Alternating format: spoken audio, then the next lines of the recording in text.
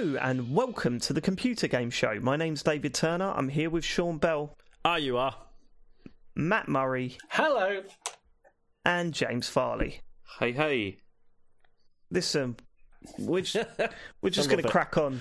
All right, we're just going to crack on. Let's just crack on, shall we? Should we crack Get on with it. Let's crack on. Mate. Let's crack I'd like to start by thanking our Patreon producers for this month, Alan M. Nash, Aaron Patrick and Anthony Oakenson. You can help support this show by going to www.patreon.com/TCGS. If you go onto that website, chuck us a few dollars, you get some stuff back, don't you? We got a shop as well, but we ain't been plugging that recently. Go to thecomputergameshow.com and then click on store. You can buy t-shirts. That's it, isn't it? I was going to say hats and mugs, but I've made that mistake. No, you can get mugs. Yeah. Other stuff too. Why not get a mug or a t-shirt? How about that? I mean, it's probably not the right time for it. There's probably a hoodie there, probably a jumper. All right, don't take the piss. Let's get on to feedback. Go on, Matt. The hoodies are quite good. Okay, go on. Oh yeah, they are actually. Yeah, I mean, I haven't got one, but I one. You say it like that, James. Farley that's thinks our product is quite good. I was going to say, and that sort of implies everything else is bollocks. No, the hoodies. It was high praise. All about those it was high praise. It's okay. I was pretty impressed. Although I haven't worn it since Res, quality. not Res, EGX. You haven't worn it since then. You haven't. It's not coming that cozy then. I haven't got round to it. You haven't got round to putting on a hoodie. It's not in an optimal place, like in my wardrobe, to be able to get it out. Have you got like one of the massive walk-in wardrobes? Yeah. Is it one of walk-in ones? Unfortunately, no. If I mean, that'd be like, yeah, our bedroom's about the size of a walk-in wardrobe. It's tiny, but and it's full of your. Right, we all know that's not true. Right, let's go, Matt. Alan Patrick has an email about James's Animal Crossing spending. As we revealed last week, James basically spent about £1,000 in a week to play Animal Crossing with his family. No, that's not true. But go on. No, that's not true. That doesn't sound like an innocent man, does it? That sounds like he's guilty. And Aaron Patrick, James said £1,000 investment to play Animal Crossing is more common than you think. I have never played any Animal Crossing game, but with the current climate, I knew my other half would be addicted to this. So after a similar investment to James, I couldn't recommend it more highly. I know it's early days, and I'm sure we'll talk about it in more detail, but it's nice to have a game like AC to kill the time while still staying sociable. Thanks for the recommendation, James. That recommendation was in quote marks. See, James, you're not the only mad person to buy multiple Switches. Yeah, it's fine. It's absolutely fine. And it's worked out really nicely this week, fine. So, you know. Has it? Yeah. Okay, all right, well, we'll talk about that a little bit later. I'm sure we will. Yeah, okay, I'm sure we will. I'm sure we will. I'm sure we will. Last week we talked about, obviously, the Mario Lego. Luke Watts, I feel totally different to you guys about the Mario Lego. I was never grown man-child Lego fan. I was really looking forward to Mario minifigs and big cool sets like Bowser's Castle and the Mushroom Kingdom, but this iteration doesn't really appeal to me, even though I know it's not aimed at me. I mean, I can kind of see what he means. Like, you know, the LCD like things that kind, and I don't know it. No. The LCD things look fucking great, man. But like, and I guess I need to see it like in context. But like, it's like, have you seen those Lego toys where they're basically doing the Funko Pop thing, but they're big Lego? They're like Lego. Yeah, what are they called? Lego. Yeah, I know. Yeah, Lego heads or whatever they're about. called. I don't mean like look at them, and this looks like the same sort of look, but. No, I get it. I mean, when you see some of the stuff they do with Lego, you know, the Lego sets themselves are fantastic, and this isn't that, clearly. So I get that, but I still feel it looks pretty cool. The LCD screens look fantastic. They look really good. But yeah, no, I can see what you're saying. I just think, oh well, that's what we're getting. Still looks cool regardless. I'm bang up for it. I'm buying every one of the big, huge Lego like sets. The ones that are like Star Wars and Stranger Things. I know a lot of Stranger Things like house or whatever it was that like 150 quid, and like the Lego ones can be as much as like £400. I wonder how much the biggest Mario one's going to be, especially like the LCD screens, because they're not common with all of them, are they? No, that'll be individual. That'll be individual. It's going to cost. That character's going to be individual, probably around 15 to 20 quid. It's going to be pricey. It's going to be pricey. Pricey one. But, we'll still get it. Oh, we'll still get it. Aaron Ashmore 8 on Twitter.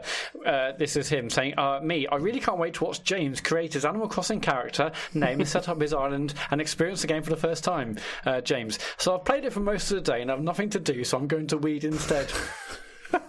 That was a mess up. I'm sorry about that. No, I mean, I totally get it. Like, I would not have expected you to not play the game all day because of the stream. Why not? I mean, it would have been nice, but I never saw it in a million years. Why did you? We could talk about the stream. Why are you doing streams of this, James? I just thought it'd be nice. I thought, people can join in and stuff like they did the other night. I mean, it was a nightmare. How did that go for you? It was an absolute nightmare. I mean, mostly. Did you see it, Sean? I did. God. I mean, Matt, did you see any of this? I saw the clips you posted on Twitter of you terrorising him. Okay, forget that. Right, so, I mean, it's a common joke now, isn't it? It's practically a meme that Nintendo are terrible at internet stuff. Well, this game, believe it or not, is no different because he opened up his airport and he said, okay, here's my Dodo code, and that's what you put in to go and visit someone's town or whatever. But the problem is, when you're in the town and someone joins, you go through probably a minute, maybe a minute and a half of loading. Yeah, it's crazy, isn't as it introduces the character, it shows them like a departure board with their name and where they're from on it. Then there's a short cut scene of them walking into the airport, and then they join. So we were like, oh, right, it's great, there's such and such is here. And then it would go, ding, ding, someone new is coming. Screen goes black. You wait, the departure board comes up again. That's the same for everyone on the island, or just James? Oh, yeah. Everyone sees on it, the island. Yep. Up to a maximum of how many people can join? 8. Up to 8. It's 7 people. So, I mean, this could probably take about... I mean, if everyone's joining, it's going to be nearly 10 minutes, isn't it? Of, for people just joining the game, which is insane. So, on your stream, James, you were just like, okay, gates are open, it's like black screen loading. Okay, black screen loading. Oh, okay. Yeah, that's exactly what it was like. Yeah. Plus, in between those, people were getting bored and just leaving, so there would be a loading screen for them leaving. Yeah. There'd be a notification, it would stop everyone saying such and such is leaving, and then they were unable to leave, so, what was it, Oodles tried to leave about 4 times in the space of a minute, so we just had to keep watching that notification come up. And I mean, it's dog shit. And the hilarious thing is, once we'd finally filled the place, there was 8 of us on his island, we all met up near the sort of town square bit, where Nook is, and James just went, I don't really know what should we do? Yeah. There's nothing for us to do here. So that was it. I suggested a game of hide and seek. That was fun for 2 seconds. It went down rather well, that did. It was quite a good idea. I guess we should probably save it, but I've got a question about multiplayer, but should we save it until actually what we've been playing? Yeah, sure. All I'm saying is that in terms of the multiplayer, I think there was more to do in PlayStation Home. I mean, don't get me wrong, James is pretty strict with his what he lets people do on his island. He's really strict. But I don't blame him, frankly. I mean, did you see the notice board, James? I did, yeah. Actually, because I hadn't thought of it, and then today I went back to it and was like, oh, okay, I'll have a look at that. Three messages. They were lovely. It was 3. What were the 3 messages? There was one from you, which was not entirely kind. And what did it say? I think it said you're an arsehole, wasn't it? I can't remember. No, it just said shithole. Are you allowed to swear? Yeah, but you can like James. That was the other funny thing. So there's a sort of text chat that you could bring up. You can use your phone to put the stuff in, or you can type it in or whatever. And James just went, I wonder if you could swear on this. And he wrote cunt, and it come up in big bold letters above his character, cunt. And then everyone in the chat was going, quick, if you're in the game, report him, because they're getting banned from Animal Crossing forever. You write on the notice board, and then that thing you write on the notice board is then over your head. No, on the notice board. You write it. That's notice board, but you can also do like text chat, and the speech bubbles come out your character's head. So he was just walking along, and the word cunt just like appeared above his head. Yeah, and everyone was trying to get him banned. Press minus, report him, then he could never play Animal Crossing again. He'd have to buy another Switch, another copy of the game. And I was just wetting myself watching the chat. the main person putting that in the chat was me, granted, but I was still wetting myself. Still valid. See, the thing is with the... I mean, can I talk about this a little bit, like with the multiplayer? Just the stream. Just try and keep to the stream. Well, yeah, because the thing with the stream, I mean, it was ridiculous because it kept on... It's not even a black screen. It comes up... Like, the first time when it comes up with that departure board, it was quite exciting because it's like... It does, like, the whole, like, you know... cycling through the letters and everything, you think, who's it going to be, and then it turns up and you're like, oh, I know this person, they're coming in. But then after it's done that about twice, it starts to get quite tiresome. And oh, totally. And it just takes... I mean, once was enough for me. Yeah, it's ridiculous. I'll ask you this, because this is related to your stream and not the game itself, but when I entered, you laughed your arse off at my character and said, that is so you, David, that's exactly what I thought you would do. It was. And I thought, what? It's true, like, just the clothing you were wearing, the hairstyle, it was just so, like, that's just you. You know, there's no fantasy element there at all. You're just like, I'm going to wear my polo shirt and I've got my hair. You know, the whole thing. Firstly, it was a shirt. It was a shirt gifted to me by my child who I let play the game. Yeah. Right? And secondly, right, you walk around in the most dickhead hat I've ever seen. It was an explorer's hat. I've been exploring the island. It was a gift. Oh, fuck off, James. I swear, when you play this game, there's body snatchers going on. Like, someone takes control of your body and it gets rid of all the cynicism. Oh, I'll put on an explorer's hat. That'll make things more fun, won't it? Yeah, exactly. This is the only experience I have where I allow myself to be like that, okay? So that's why I enjoy this, because I can allow myself to just, like, let go a bit, you know? And just... Well, yeah. I'm looking forward to the segment where we go into the game. Should we get into the next bit of feedback? Yeah, so we also had loads of feedback from people on Discord, on Twitter and email, thanking us for, like, for putting loads of our sort of Patreon bonus shows live on YouTube. You can just go to our YouTube channel and listen to them. So I was against it. I was against this idea. Dave was well against it. It's like, I wanted to charge double. Look, they'll want more content. Charge double for it. Setting audience, I think you said, wasn't it? That's correct. They're doing nothing. That's correct. Gouge them now. Anyway, yeah, so we got this feedback, so thank you ever so much. And I'll end with Darth Gamer saying, for fuck's sake, James, stop saying memory when you're talking about storage. Okay, yeah, James. I saw this already because I've already addressed this. Basic stuff, this is, James. What an arsehole. Don't call it a storage card, do you? No, I know, but also, okay, I don't remember saying this anyway. Well, you should do. You didn't store it, you mean? Yeah, I didn't store it in my memory. But I did just have a look up to see what the definition of computer storage on the dictionary. Oh, God. I hate loser. It says computer storage, an electronic memory device. And then it's got, like, synonyms for it are, like, computer memory board, store, it's memory, funny, or storage. There's certain contexts where, memory, it usually means RAM, and storage is your hard drive or whatever, and it's important to distinguish between the two. However, I think it was pretty clear what we were talking about. I don't think anyone was listening to that and going, oh, that's weird, they've been talking about storage this entire time, and now they're talking about RAM? No. Exactly. This is what, I don't remember even saying this. I really don't. It's just, I don't know where this has come from. But clearly we understood what you were saying. So. Gives a fuck. You're right, Dave. Seriously, like, it's one of those things. I mean, I get pulled up on saying the wrong words all the time. Clearly, I do it all the time, but it's not the wrong word, though, is it? You know what I'm saying. You get the gist. You get the gist. I'm very much excited to hear James talk about PS5 in about 5 minutes. So I'm dreading this. He's going to be extra careful. The RAM. Oh shit! I meant the memory. Oh bollocks! I meant the disk drive. Oh, it's got 2 terabytes of RAM, has it, James? I think so, mate. Was it DDR Dance Dance Revolution? It's not. The D-pad, is it? What is the joystick? Is it, James? Oh. You finished. No. I'm sure we'll think of more as we go on. Mm-hmm.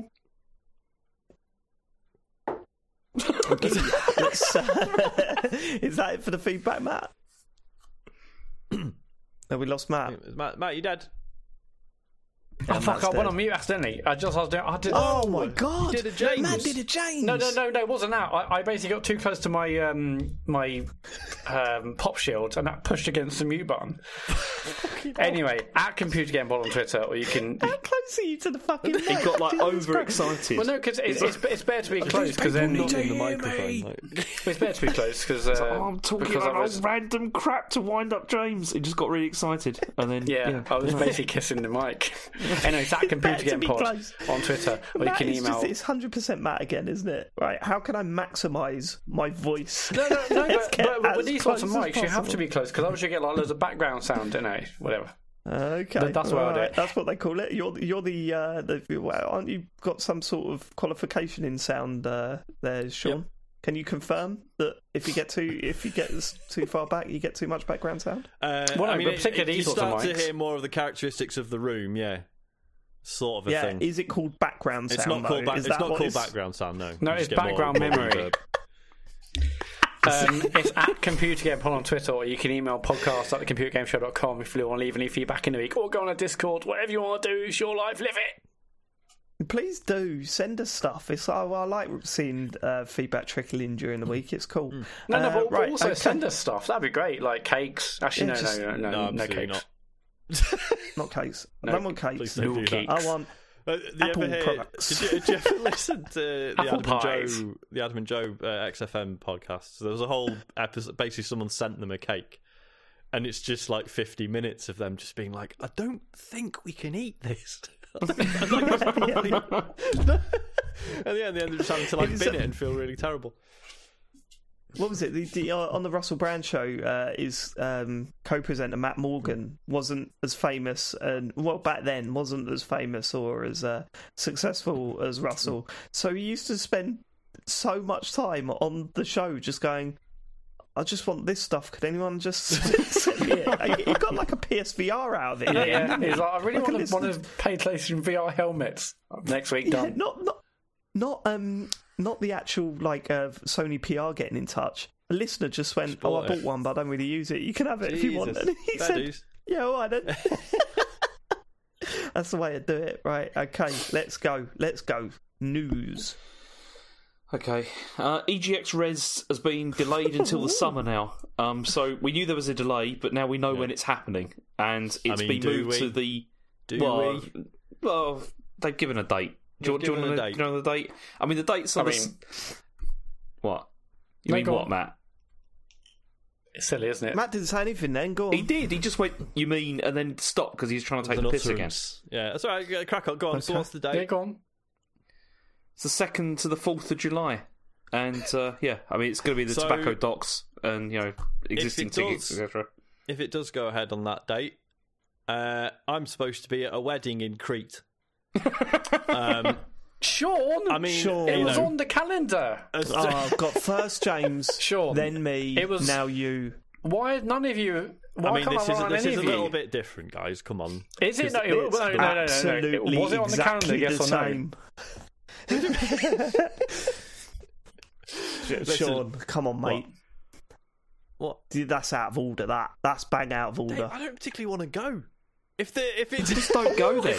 Don't go. If somehow it's engineered that the UK is this podcast their wedding gift. If it somehow turns out that like Res is on but Crete is still a no-go area, then I'll be there. But otherwise, very specific. I'm not going to be around, unfortunately. I'll do a video from the beach. Yeah. How's that sound? What I'll say is that I'm not. Don't hold your breath on either of those events. Yeah. No. I mean, it's crazy that we were sitting here just a couple of weeks ago going, "Is Res going to be cancelled? Isn't it?" And I'm thinking, "Oh, it's such a shame. I'm going to miss Res because I've got this other event which has also been cancelled now." So I mean, it's fucking mental. Yeah. But I mean, just the unpredictability of it means Dave, that I can't commit to that day. I mean, can we now say what that event was, Dave? Probably, yeah. I can't see it getting back to him, but it was my dad's 70th birthday surprise We weren't supposed to see him at that weekend, and then on that Saturday, well, it was originally this Sunday, which is when I thought it was going to be okay, but then the family moved it to Saturday, and then you found out just before I told you guys. Well, there was that was interesting, wasn't it? Weren't there? Because it was another was going to be the birthday. evening, and then it was. Well, that's it. Yeah, I didn't know if it was the evening or if it was the full day thing. But yeah, it was a meal at 1 o'clock, and then we had a whole thing planned, which I'm not going to go into after the meal. So, bit of airsoft, yeah, bit of that. So both are. I mean, it's his 70th birthday the day this podcast comes out, so I'm absolutely gutted that I'm not going to see him. Sorry, you were going to take the piss out of me for it. Go on, James. I'm not saying anything. It's completely understandable that you would, mess up, and it was to do with the birthday. It happens to everybody. It's very common. Yeah, it does. Yeah. No, it's only happened to two of us. I mean, it was my fault. That's the key point. Definitely, it was definitely your fault. Yeah. It's yeah. I'm glad you managed to do that. It doesn't work when Dave's like trying to own it. You can't keep. He hasn't learned, has he? He's not learning yet. He's trying these snide little jabs, but I'm just going, yeah, I did fuck up. That's the difference. When we had a go at you went, not my fault. It wasn't my fault. How is it not? Oh, he goes like... James, you should just go, yeah, I proper fucked up there. Just say it. Just say I did fuck up there. Admit it now, James, and we won't mention it again. Yeah. I didn't mess up with that. It didn't happen. That was your chance. What? No, James, you didn't look at the calendar when Shen's like, here are the flights. No, okay. Admit that. Look, I don't want to get into this again. It's James, ridiculous. admit that. Look, we've all made mistakes. No, it's James, just, it was on the calendar. Chen Pui said, okay, we'll get flights these days, and you're like, nothing's happening on those days. Chen, book away. No, she booked them without asking, and it was just it's happened. Very unlikely, James. Very unlikely. Surely she would have said there's anything happening. She may have said a bunch of dates to me, and then I just said to her, one of which was the date we were meant to do a live podcast. Yeah, okay. I just said to her, you just roll the dice, just play Russian roulette with it. No, I just said whatever's cheapest, just book that, and then so she did, and then it turned out that it was on the same day. But I'm pretty certain that Rez was in the calendar. She should have seen that. It's her fault. You're listening to a special one-off podcast presented by me, David Turner, on how to turn it around on someone else within seconds. Please subscribe to Audible for part 2, where I do the same again to James every fucking week, and it's always funny. Right, anyway, so Rez, I mean, this isn't going to happen on these dates, but they had to choose a date. I think they probably had to choose a date. I mean, this is all like made up, but I imagine it's probably like an insurance thing, saying okay, like we don't know. There's no point in going into it. We just don't know. It just seems silly to confirm any date right now. Why would anyone confirm any date? It's like, I don't know. It could be to hold the venue. It could be. There's loads of reasons why they could. But at the end of the day, we are completely out of the loop with the running of that thing. As far as we're concerned, we're doing a live show on that date. However, it's hard to commit to because of how unpredictable everything is so far at the moment. What we're saying is no one booked train tickets yet. Yeah. No, probably. Did you get your train ticket money back, Matt? Well, I've been denied twice, but I've had another email saying actually they've changed their policies again, and actually we will, but I'll believe it when I see it. Yeah, so I've had the same. Did you book with the train line, Matt? Yeah. So I've had the same thing where it was like initially sort of stonewalled, and now it's like, oh, actually fill this form in. And we'll sort it, but it might take ages. Sorry, which is fair enough. Well, I don't mind if it takes ages. I mean, I don't think we'll get anything at all. But no, so far 2 denials, and but a possible. I don't know. Okay.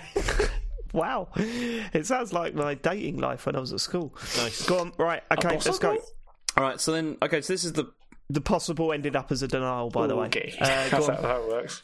Okay. So also this week, Sony laid out some more PS5 details. And next gen, let's go. Yeah, right, so this is after the Xbox thing, right? Did we discuss the Xbox thing last week? We did, yes, because James kept saying memory. Storage and memory. James got all the terms wrong and no one knew what he was talking about. Do you know, I've got absolutely no storage about that conversation. Absolutely none whatsoever. Fuck's sake, you pricks. Got 2 seconds storage, I have. Anyway. So this was this was billed before it came on. They said, "Okay, we're going to be doing like a reveal kind of thing is going to be happening." I think those are the words they use. We're going to do a reveal kind of thing that's going to be happening. Sony 2020. Got a reveal kind of thing in a way. What I just said there was better than what they did.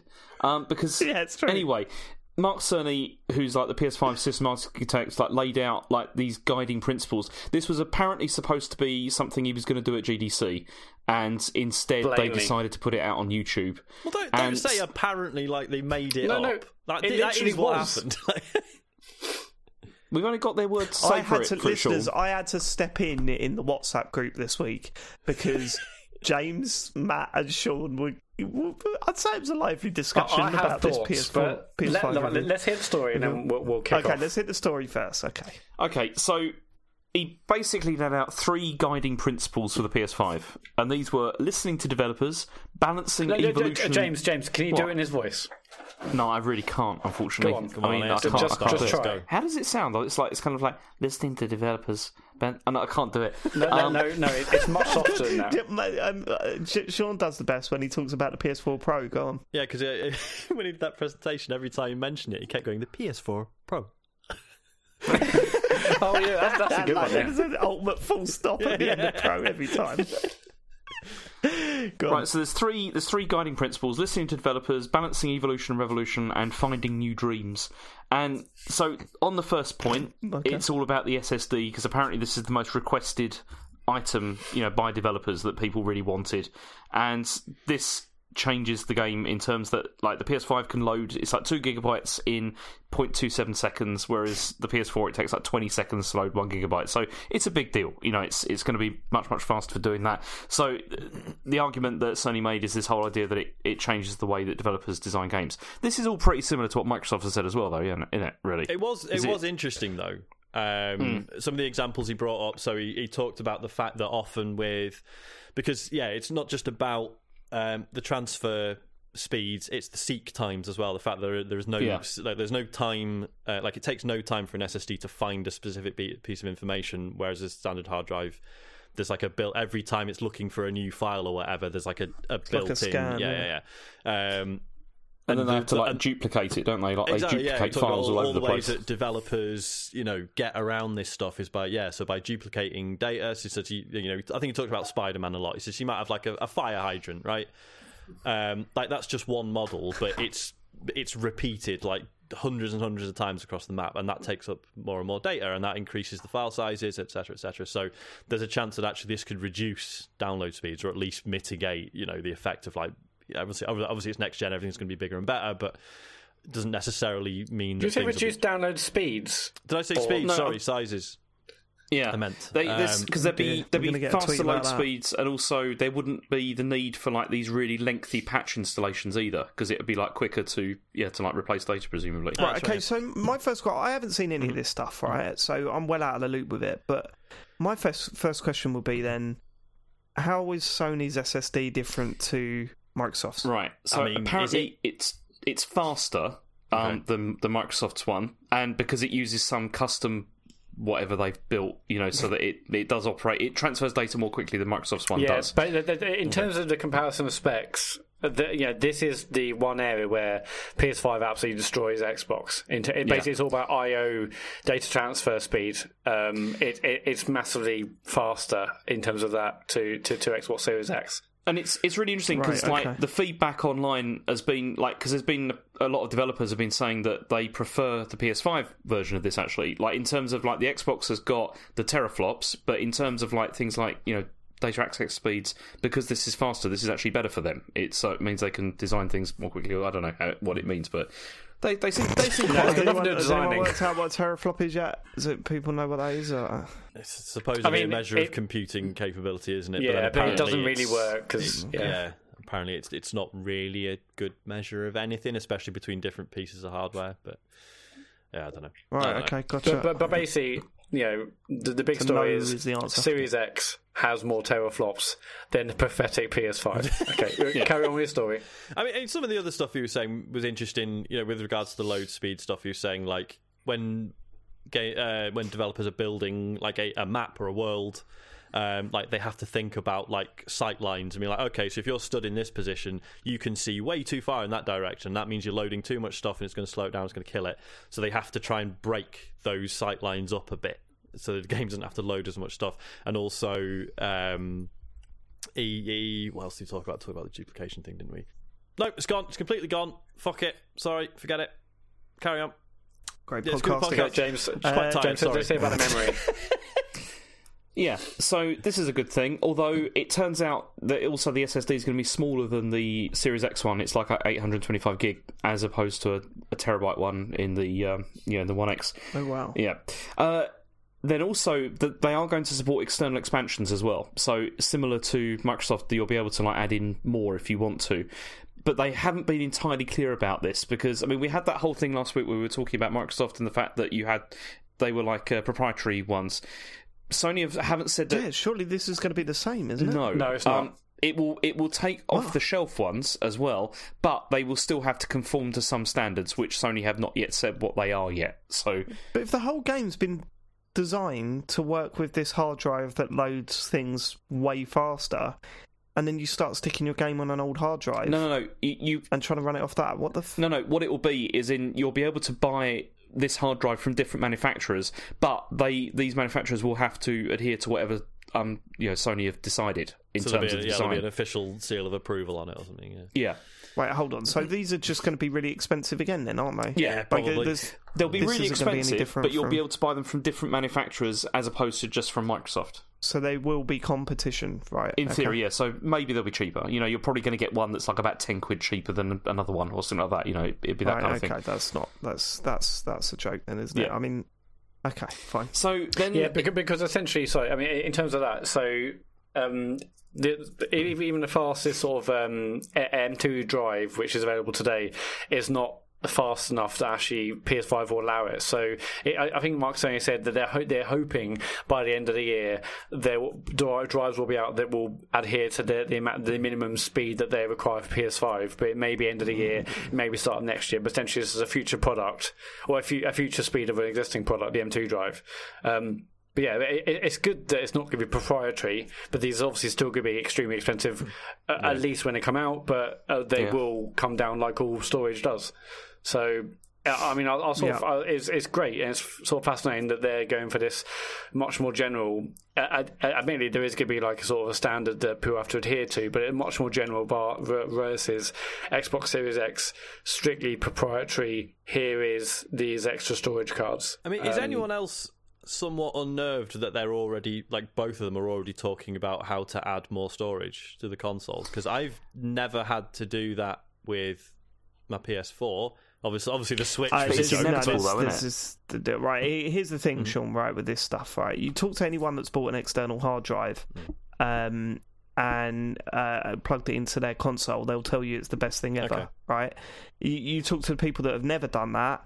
They've always been fine with it because they've worked out a way to, sort of manage their library, only have a few games installed at once. It's not an issue. I think it's a nice to have, isn't it? This extra stuff, expanding your hard drive. As Matt says, he loves it. He doesn't have to worry about deleting games or anything like that. But I'm quite happy to just go, I haven't played that for a little while. I'll get rid of it. Yeah. And if I feel like I'm going to play it tomorrow, I'll just download it again and delete something else. I've found managing a 1 terabyte hard drive on the Xbox One X to be totally fine. It's not an issue at all. Yeah. Do you know how many games you have installed, Dave?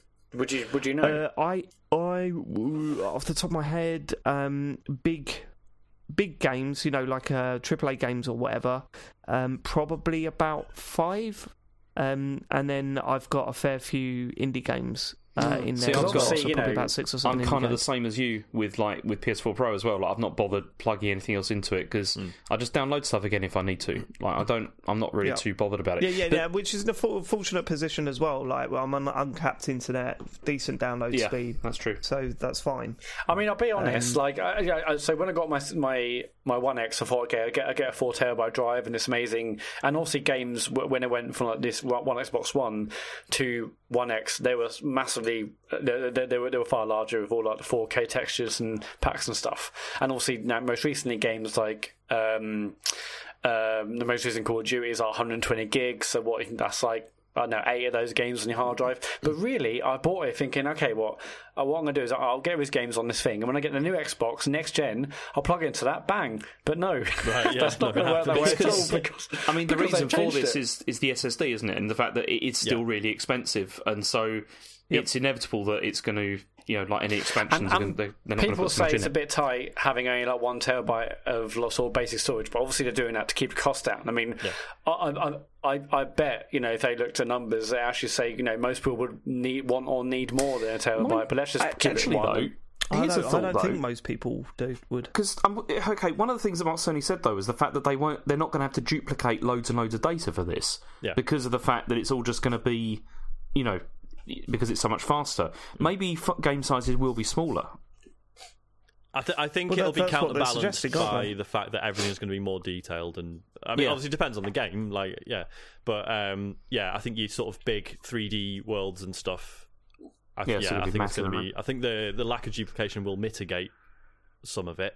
But I think games are still going to be bigger, broadly speaking. Yeah, it will mitigate. But how do you think developers are going to be thinking? Are they going to be thinking, I can make it smaller, or I can put loads more stuff in. Exactly. Yeah, and like Mark's saying, actually, like downloads and stuff will be smaller, or installs will be quicker. That's like when games now are big, but also they take absolutely ages to. Once they've actually downloaded it to PS4, actually installing is could be as long, if not twice as long. I've had on the odd occasion. So, games will still be massive, or maybe larger, maybe smaller. But fundamentally, the actual act of getting it onto your machine and playing it will be a lot quicker because it's the extremely fast I/O sort of speeds of storage. So these are all the good things we need. So this is good news. It's a nice to have for me. I don't think it's a game changer. That's the thing, and they've really, both companies have put forward this stuff as game changers, and I'd be interested to see if it really how is. into it I get. It feels more like the sort of thing that when I get it, I'd be like, okay, all right, well, I suppose that's nicer.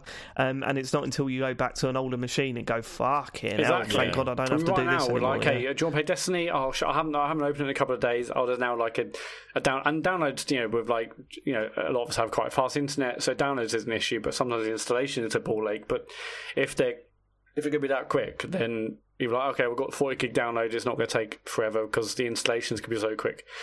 And also maybe certain parts of that download will be required because that's another thing they're doing sort of next gen. See, this I'm interested in this purely also just from load times as well. Like if load times are going to be quicker, that'd be so good. Cause, they've said load times are basically almost non-existent. Yeah, which is this would be a big thing. I remembered what the other thing he mentioned was the games that put in little sections that are there just to slow you down. Jedi Fallen Order. I'm looking at you. Oh god, the sequel for that is going to be, none of that anymore. But again, like that's something I notice as a nerd. But do normal people care particularly? I don't know. No, I don't think they do. So that, it's going to be it's going to be interesting to see how they implement this stuff. Also, I saw a tweet. I can't remember who put it out there, so I can't credit it. But when they were talking about load times non-existent, they were going, well, where am I going to see the tips that I see?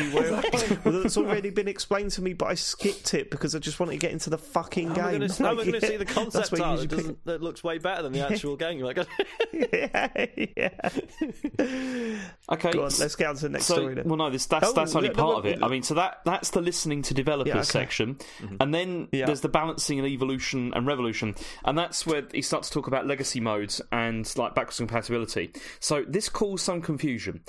Because this is the thing that I'd heard the most out of this. Like I'd seen the news websites pick up and people kicking off about how it wasn't fully backwards compatible and they're fucking it, and then I heard that they went back on it or something. Well, what it was that he started to talk about some like boosted mode and how some software will be able to run in boosted mode, a bit like it does on Xbox One X or whatever, where if there's like additional patching, then maybe things can work in. Could look a lot better than they did originally. However, he talked about the fact that obviously from the beginning, not everything is going to be able to run in boosted mode, and that this may be like from the top 100 titles, maybe not all of them would, do that, and that maybe they would require further patching. People then kicked off and were like saying it's not going to be backwards compatible, it's only going to have like less than 100 games that work and all this kind of thing. And then later on, Sony came back and clarified and were like, that's not what we meant at all. Actually, it's like the majority of the PS4's 4,000 games will work on the PS5. It's just that they won't all work in boosted mode. Was basically it. But yeah, it's very clear that they had started work on the top 100, and that's where it's a good place to start, and then they'll carry on from there. That's only what I took from it, but everyone else looked at it far too granularly and kicked off. People were really freaking out because they were just like, it's not backwards compatible, and it's like, it is. It's just not enhancing everything, it's just, but there may be over time more and more games will become enhanced, over time. I mean, isn't that what Microsoft have done as well? No. Well, it's different to it because at least on Xbox, they've made they've made loads backwards compatible without developers needing to do any changes at all. It's like Microsoft have done that, and like Mark certainly on this said, actually developers will need to update games or do this and that to ensure their games run well in this boosted mode and run well on PS5. So it feels like Microsoft's version is very different. And this is basically a boosted mode. But they're both doing the same thing, as in they both have to patch like the existing game, to take advantage of all of this. It's just that Microsoft are doing it for the developers, whereas Sony are just like, it's up to you. You can do it if you want. Yeah, basically, yeah. So that's where the confusion was, and people got a bit annoyed. But now I think probably people have calmed down a bit. And then the final thing was this whole thing about like finding new dreams. And this is I'd already tapped out by this point. And I tried to. This is what it says. So this is using this. He talks about audio, didn't he? Mostly, and it was using 3D audio, 3D like surround sound, and it's using their technology that's called Tempest 3D Audio Tech, and this uses a method that I'm reading this out. This is using a method that mathematically maps out in a head-related transfer function. So this is an HRTF. So this is using a custom-mapped HRTF and headphones. This is apparently very effective, and also, if you put your headphones on and it does really, really good 3D surround sound. But they've also worked it so that this will also work with stereo TV as well. If you sit in the right place, it will do this. But the problem is at the moment it's all a bit kind of overly expensive, and it's something for the future where this could be something which would be. Oh, really? This isn't going to be in the launch console? It's going to be in it, but actually being able to take advantage of it will require expensive headphones, that kind of thing. Because it'll have to have some sort of motion tracking in the headphones, I guess. Yeah. Also, incredibly difficult to demonstrate and incredibly difficult to make anyone give a shit. Yeah. But it's going to be one of those things, isn't it, where it's like, if you try it, it probably is going to be quite impressive, but unless you can try it, you're never going to know or care, probably. Does anyone it's want a big deal. Boring audio nerd explanation of how this stuff works, or are you all... No! Please. Okay, please. Next story. No, I'm not joking. Let's go.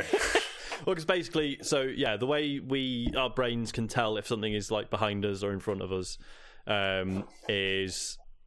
So when sound passes through the back of your head or through the back of your ear as opposed to the front or the left or right or whatever, it's not only... So obviously, if something is near your right ear, you hear it louder in your right ear than you do in the left. But it's also...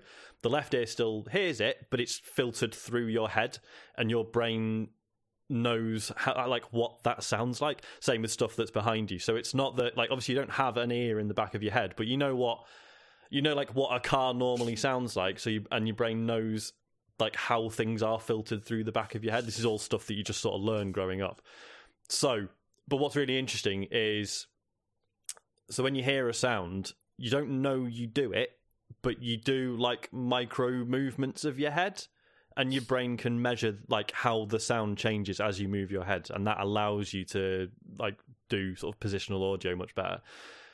But obviously, if you've got a normal pair of headphones or just a normal stereo TV, you moving your head doesn't make any difference because you're looking at a simulated... Do you know what I mean? The sound is only changing according to where the camera is in the game, not where your head is. So by having a pair of headphones that has motion sensing, you can go, all right, the player cocked their head to the left a little bit. That will subtly change how the audio is processed, and then you can fully simulate that effect that you get in real life. So there you go. That's exciting. Right, okay. I mean, it's exciting, but I mean, in terms of selling a console, it's not going to do much. I mean, obviously, like VR is good for this stuff because that's tracking your head movement and can do that stuff if you want it already. Yeah, so very good. Yeah. So very good. So this was basically everything that came out of this. I mean, after the conference went up, or not conference, after the presentation went up, there was criticism of it because. Now we had criticism during it. There was, and the reason there was is because there was plenty. Yeah, people in the chat were going nuts and stuff, weren't they? Yeah, everyone's like, well, when announcing God of War 2, this is boring. Yeah. You see, the thing is I understand what because you guys were basically saying this is a GDC talk or whatever. That's what this is. Everyone should know that. And my counterpoint to that is bullshit because it's like okay, it is a GDC talk. But Sony have not released any information hardly at all about the PS5. They trailed this quite heavily as being a big reveal that was, on like Twitter and for consumers and everything. Putting this out as like the first thing that they're really showing, I thought was pretty badly misjudged. Like, as in, I can understand why they did it, but if you're going to trail something as being they didn't trail this as being like, oh, developers, you should watch this. They trailed this as being everyone should watch this. It's going to be like a big like reveal of a deep dive, they called it, of what the PS5 is going to be. And it was, but it was not. Well, no, I think they said deep dive into like the PS5's architecture, and already I don't think it said that. It's just said it's a deep dive. I'll bring up the tweets. It just said it's a deep dive. It just said it's a deep dive into the system, and it's like this is why I just think this was misjudged. Are you actually going to bring up the tweet? So yeah, make it up. Bad out of it. So I totally concede it was incredibly dry, and certainly doing this so soon after everyone had got a chance to do their own videos. Well, not everyone, but various people got a chance to do their own videos about the Xbox specs reveal and everything, and it was all like, oh, we've had a look, like Digital Foundry, like, look, we've had a go on it, we went to Redmond, Washington, and we've done our own video, and gave people the chance to do it in their own voice.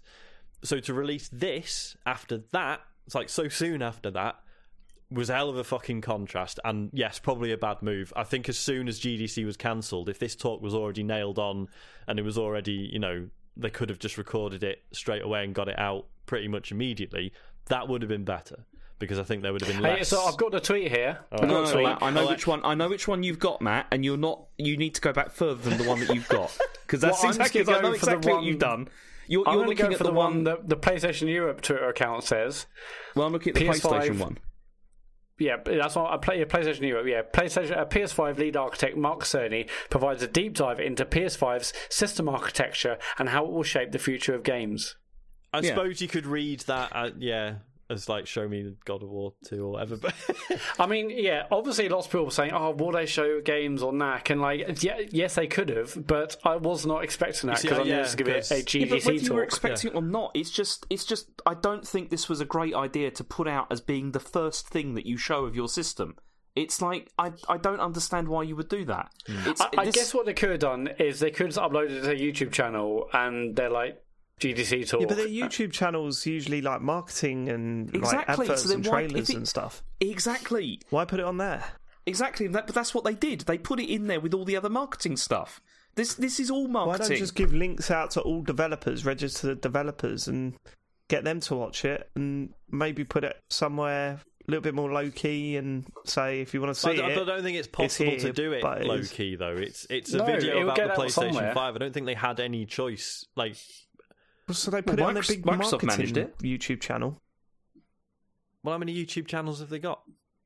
I don't know. Well, I don't know. Set up a new one for devs. So they put it on like a separate developers one. Every website's still going to write about it. Oh, go and watch this if you want to learn about it. Yeah, but they're not going to build it up as communication.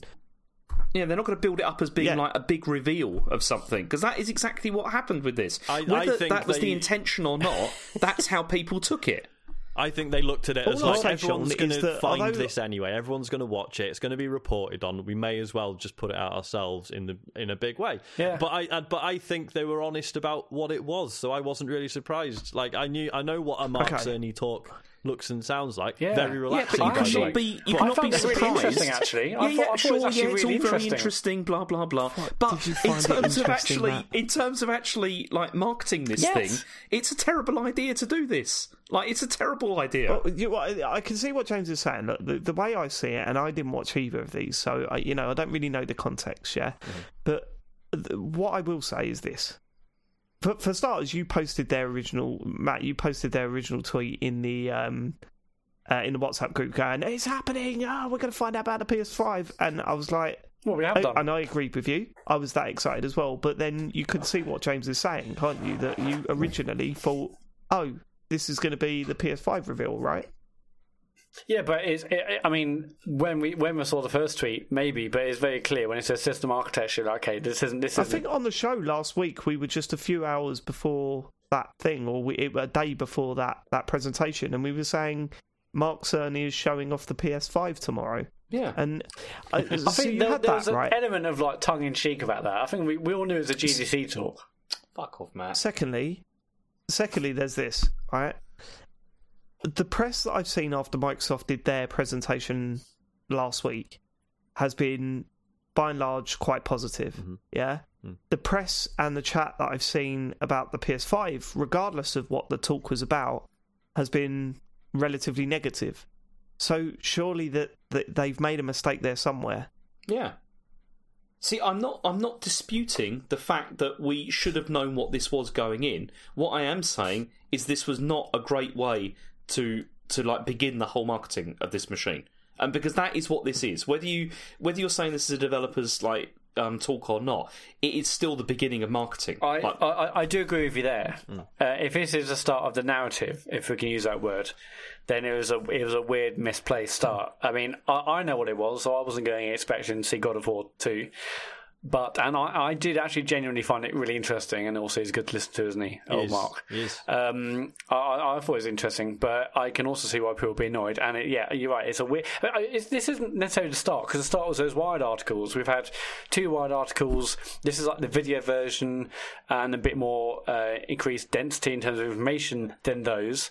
Microsoft did some blogs, and obviously in last week's sort of specs reveal, they had people like Digital Foundry and like sort of a tech YouTuber to also reveal their stuff. So, but yeah, I will argue that I would agree with you there, James. Yeah, as part of their marketing, it's a bit of a weird one, but I'm glad it's out there. It's interesting. I'm excited to see what happens next. But yeah, we're so far away from knowing what these machines are, what they're putting a flag into. I think this will all be forgotten by the time the machines come out. Yeah, but absolutely. I see what both sides are saying, really. All we need to focus on is Xbox Series X has got the flops, and PS5 looks like it's going to be a big pile of shit. I mean, the thing for me, I know we bang on about this all the time. The thing for me is still that, well, the Xbox, I'm probably not going to have to pay for any games on it. And if you've got an X already, you probably, unless you really hate the load times on that thing, probably ain't going to be upgrading day one. Yeah. So that's the thing that I think is going to be most interesting about this next generation is, I still think that Microsoft, in terms of selling hardware, are taking quite a risk with this, like the way with the strategy. Not with Game Pass, obviously that is going to be like amazing and everything. But in terms of actually getting people to want to upgrade to new hardware, it's interesting because no one's ever done it like this before. Yeah, no, for sure. When we have sort of first weekend sales, like the PS5 is going to destroy the Xbox. I think because people don't have to, as we've just covered, have to upgrade to the X. They've got Game Pass on their previous consoles, whereas Sony it seems like for now at least, they are making a much more of a generational thing. There will be PS5 games as well as the fact you can play PS4 games. So I don't doubt that Sony will sell way more. Like, Sony got all the big exclusives, the big IPs. That we're excited for. Obviously, Microsoft bought studios. They're gonna drive that and build that themselves. But yeah, like Microsoft have put people in a place where they don't have to buy the console. But their money and I guess their metrics will be how many people are on Game Pass, how many people are paying £8 a month for whatever they're doing. You could tell from that backwards compatibility stuff, like PS4 describing it as backwards compatibility, whereas like Xbox are describing it as play anywhere. Yeah. Like, you don't have to, you're not backwards compatible. Yeah, it's you're a just full buying library. your game and you can play it on everything. Yeah, it's a full library. One of the other points update your games. One of the other points that's been raised quite a lot with this, though, is Microsoft are taking this strategy whereby it's not generational in the same way that like Sony's is going to be. How much are there going to be like bottlenecks here? In the sense that if they're making games for like Series X, they also have to run on everything. Whereas Sony can absolutely just they can get their first party developers to just put everything into like PS5 games and they can look amazing or whatever, and they don't have to worry about PS4 or anything like that. But I think but it's interesting as well because the One X, it was like a much more significant step up from the original Xbox One, whereas the PS4 Pro was, I think we can all agree now, pretty shit. Like it's not. No, I mean, it was a 4K upgrade, but it wasn't nothing to be excited about. But it's not even really 4K though, is it? It's not even true 4K. Jet engine. That's my 4K. problem. My PS4 Pro. I was so looking forward to having a quiet PS4 when I bought the Pro, and that never happened. My Pro was quiet for a week. Yeah, well, I remember coming around your place when what was it when we were doing the PS4. The I PSVR think we had a weekend weekend. Somewhere, yeah. We played Destiny on it. It was just like, oh Jesus I had it a fortnight by that point, so yeah, it's already fucked. Amazing. Yeah, my PS4 Pro is just in 1080p mode now because I'd rather have the extra frames than like a marginally better resolution that can't really tell the difference anyway. I don't know. I still think it looks really. I think the HDR is amazing. Oh, the HDR's good. Especially in the towns at night. It's great in the town especially in the towns at night. A nerve has been touched. Let's move on to the next story. We've spoken about this enough. Okay, so then Microsoft then revealed, but then retracted a launch date for the Xbox Series X. So this was weird. What happened here? Well, a load of Microsoft's internet, all their international websites said like Series X was coming Thanksgiving 2020. Matt was very excited. He retweeted that as quickly as he could. He was very excited about that. All over that. Yeah, and then it was clarified as being annual leave and all sorts. It was, and then the Major clarified it as being actually no, it's holiday 2020. But it's funny because if it had been Thanksgiving, that means it would have come out 26th of November, and so maybe it's going to be later in the year, if at all. I don't know. Is it really bad? This year, I always forget when Thanksgiving is. It's 26th of November. No, why is that bad? We don't celebrate it. I've got a fucking clue when Thanksgiving is. I've talked about this before, but there's like there are films that are actually about Thanksgiving that I just always assumed were about Christmas. Mm-hmm. Because it's like what? Planes, Trains and Automobiles is the big one. Because as a kid watching it, it's like it's winter and they're trying to get home for the holidays, and you're like, it's probably Christmas then. Like, do you know what I mean? I just lump them together. Yeah. And they eat turkey on Thanksgiving, don't they? It's the same thing. Christmas, those crazy Yanks. Yeah, man. What are they up to? and Canadians, but a different date. Yeah. Oh, do Canadians do it as well? I didn't know. All right. Yeah, but it's a different date. Yeah. Okay. It's a different date, Sean. It's a different date. Anyway, so this was, I mean, I don't know what to read to this. Was this just someone pressed like publish a bit soon? It was because not every website was saying that. Like some of them, like the US one, I think was still saying holiday 2020, but the international ones, other ones weren't. It's like, I don't know. I mean, someone's got to have created that graphic, to put live. That wasn't an accident. So I think the fact they're even hinting at dates at the moment is crazy. Well, yeah, I really do. I think as I've already mentioned, how insanely unpredictable things are around the world at the moment. Even mentioning a date is just like, okay, right? What's the point? We don't need to know the date. It was a very weird time for it to like, hang on, what? And also, it's like, I mean, I guess I should have seen it coming. Like, I don't think they're going to announce a date by someone just going on the website and they've updated a footer image. So I don't think that's how they're going to reveal it. Anyway, but regardless, 26th November, I'm booking it off. Okay, so last story. I mean, Animal Crossing's done very well. It's it's sold a lot. I mean, I read that it's sold like more than the earlier copies of the game on the other systems. Like combined. Is that not in the news, James? Do we not have news about the sales? I didn't think come on. I don't want to talk about sales figures. Everyone gets all annoyed if I do that. Especially James doesn't want to talk about sales figures for Animal Crossing because there are punches we can throw left and right, straight away. I don't know what you mean. How many of those were you, James? But either way, is it 4 times the amount as it sold last time, James? We've got them all lined up. Yeah. We've got them all lined up. Yeah. So either way, it has sold very well. But then it turns out that players are putting like things in the game using the QR code function, and it's not very nice. Apparently, is it penises? I think there may be like Penis Planet and some things like that. There's quite a lot of things like that have been added. Penis Planet. Penis Planet. You can't just say Penis Planet without any explanation. Penis Planet. Yeah, got one of those.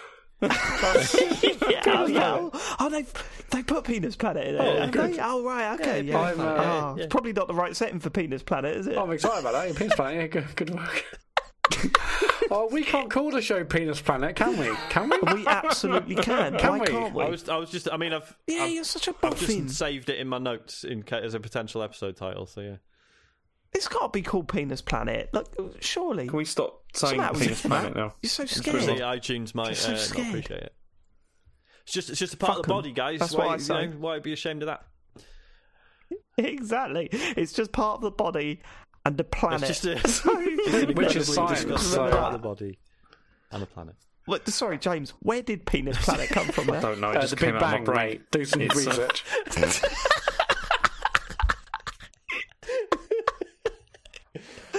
Right, okay, so they've been putting Penis Planet in, have they? Go on. Well, because there's this website called acpatterns.com, and you can convert any image into Animal Crossing with the QR codes. So I had a look, and there are some nice stuff on there. You've got like tributes to Iwata, and you've got him like doing a Nintendo Direct saying like "Please understand" and all that kind of thing. Yeah. Then you got like Link's clothing and stuff from Platoon. Penises. Splatoon even, but then according to Eurogamer, it says some players have created images of Isabelle doing things she really shouldn't be doing. So, James, according to Eurogamer, strongly disagree. Yeah. According to Eurogamer, not to my Switch. Someone made a penis solar system. I think that was too far. I think that was too far, personally. Yeah, no, I mean, this was always going to happen, isn't it? It's always going to happen. People do this stuff when you put custom stuff into it. But what are the chances? You can't just randomly walk onto someone's island, can you? So it's not like Harry can just... You can't do it randomly, but if you visit an island that has used custom images, then you will see them. I mean, that's why they keep bringing up disclaimers constantly, saying, please don't do this. Please don't do this. Please don't print out Penis Planet, please. Yeah. Yeah, watch out, kids. You might see a Penis Planet. Listen, you know which one of your friends is going to be doing this sort of stuff. So don't visit their island. I mean, that's one of them. That's why you're not on my best friend list, Dave. But I haven't got any of that stuff because I took the wild idea of sharing this game with my child. Oh, me too. It's nice, isn't it? I don't know about that. Right. I think we've had different experiences. Right. Okay. I don't think we have. Harry's not worried about my fascist regime of my island. Put it that way. Let's. I mean, yeah. That app though is fantastic. Oh, yeah, I was going to say I've used it quite a few good. times. Yeah. Yeah, we've got like the Millwall logo and Sonic on there and all that sort of shit. It's great. Yeah, that's acpatterns.com. Yeah, it's absolutely brilliant. All the stuff you can do on it. Yeah, but don't look at the user-generated stuff because there's like swastikas on there and Hitler and all that sort of stuff on there. Stuff people as well, are dicks. People are fucking arseholes. That's it, isn't it? That's what we all know that fact. Arseholes Planet. I'm into that. Yeah, they will. Yeah, like Uranus. What we've been playing this week? Should we get onto the Animal Crossing chat? Let's get straight onto the Animal Crossing chat. And let's start with our Animal Crossing I'm going to call him weirdo. Thanks. It's James Farley. Yeah. I mean, I've been very excited about this, coming out, and to the point where I did buy multiple copies of the game. And on Friday last week, we're aware. And on Friday last week, we all played it as a family, and it was really nice. Separately. No, not separately. We visited each other. We play together. We can do the whole thing. We can share stuff between us. You can't do the whole thing. You can't do the whole thing. What are you talking about? So they can just cut. Right, okay, let me give you some examples of what I've enjoyed about this game. I'll start with the positives. Let me give you some examples. So I am playing it with.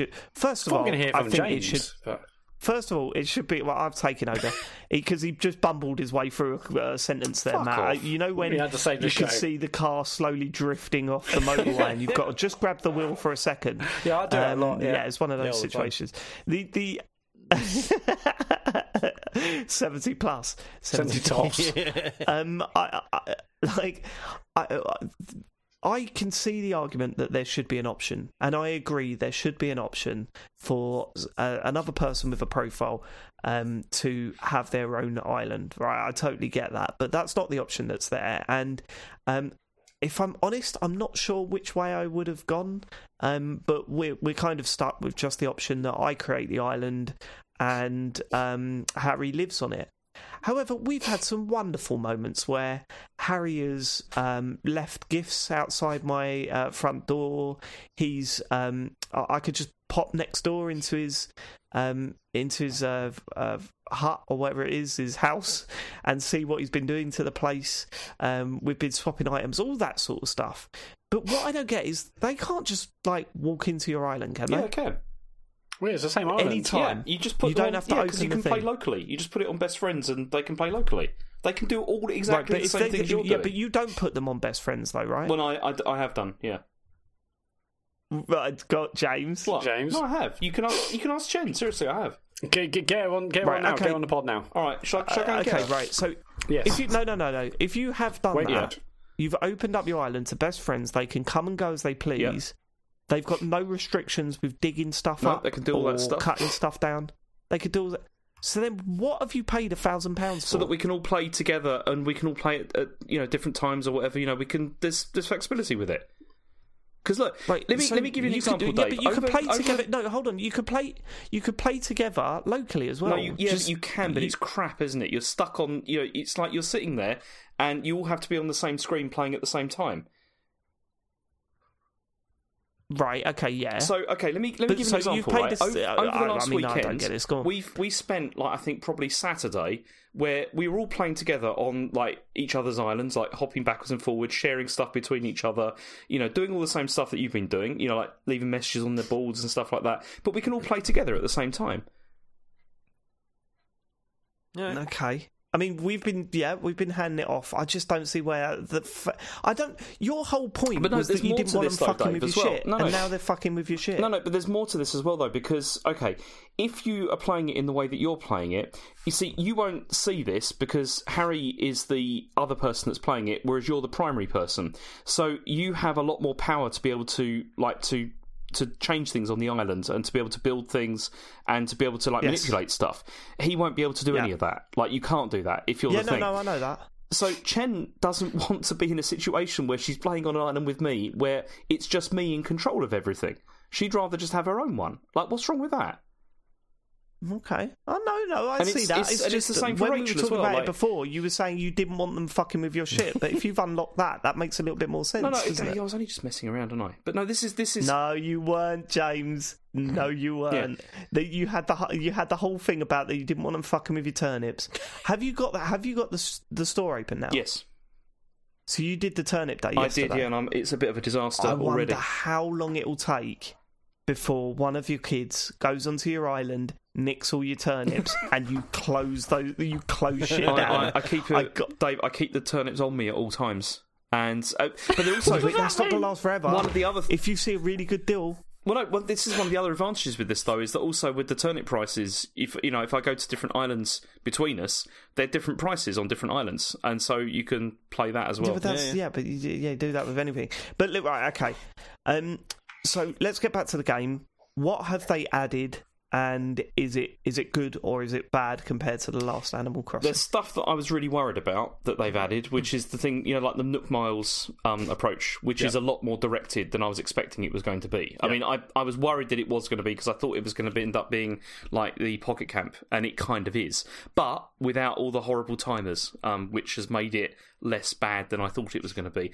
And I thought the way that this has been implemented, I think, is fine, because it does give you a lot of direction at the beginning when you need it. Actually, especially if you've never really played this before, it really does sort of outline what you need to do to get yourself started. Now I've got through most of the initial, like, what you need to construct, what you need to build, all the tools and everything.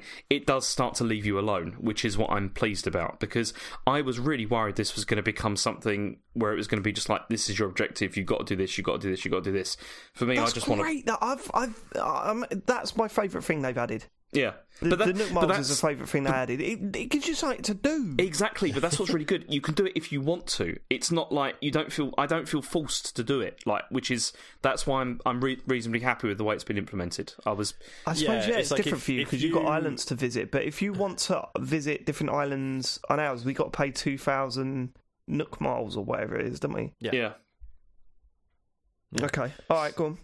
Yeah, I mean, so that's why I thought. I mean, also, I think what they've done really well with this is I feel there's a much better feeling that you have ownership of this island as well, compared with like earlier games. I feel because of the fact that you're building everything from scratch, really, and adding the fact that you have to you have to build things by harvesting resources as well. I was concerned about that because the crafting aspect. Every game seems to have this now, but I think it's been implemented reasonably well in this, to the point where it's not irritating. Within this, but then this is another thing which, if you're playing this on one Switch with several people on one island, I could see it probably could get more irritating because there is a limited amount of resources on that island. Whereas if you're just to yourself selfishly, you get a lot more from it. But who cares? I mean, the game is slow fucking paced anyway. You don't really do much. Yeah. So who cares if it takes slightly longer to get resources? It's not.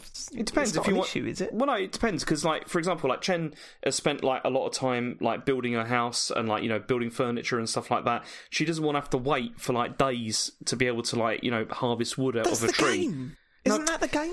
It is the game, but not to the point where you're waiting okay, how annoyed would you be if you were thinking, okay, I want to build a chair, and then you come in there and then you're like, okay, all the wood's gone because somebody's been here before me and they've nabbed all the wood. Yeah. That'd be irritating. Well, there's two things. You either go to a different island and get the wood, or you just wait another day because you're waiting days anyway. That's the whole point in the game. Yeah, but if you've turned it on for right, brilliant, I've got an hour to spend on Animal Crossing. Here's what I want to get done, and you just it's been strip mined. Yeah, but you could do that.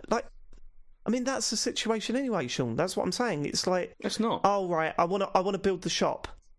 But you I've got to wait for a day. Multiple people stealing the resources of one place. And also, if they chop the trees down, that's 3 or 4 days you got to wait.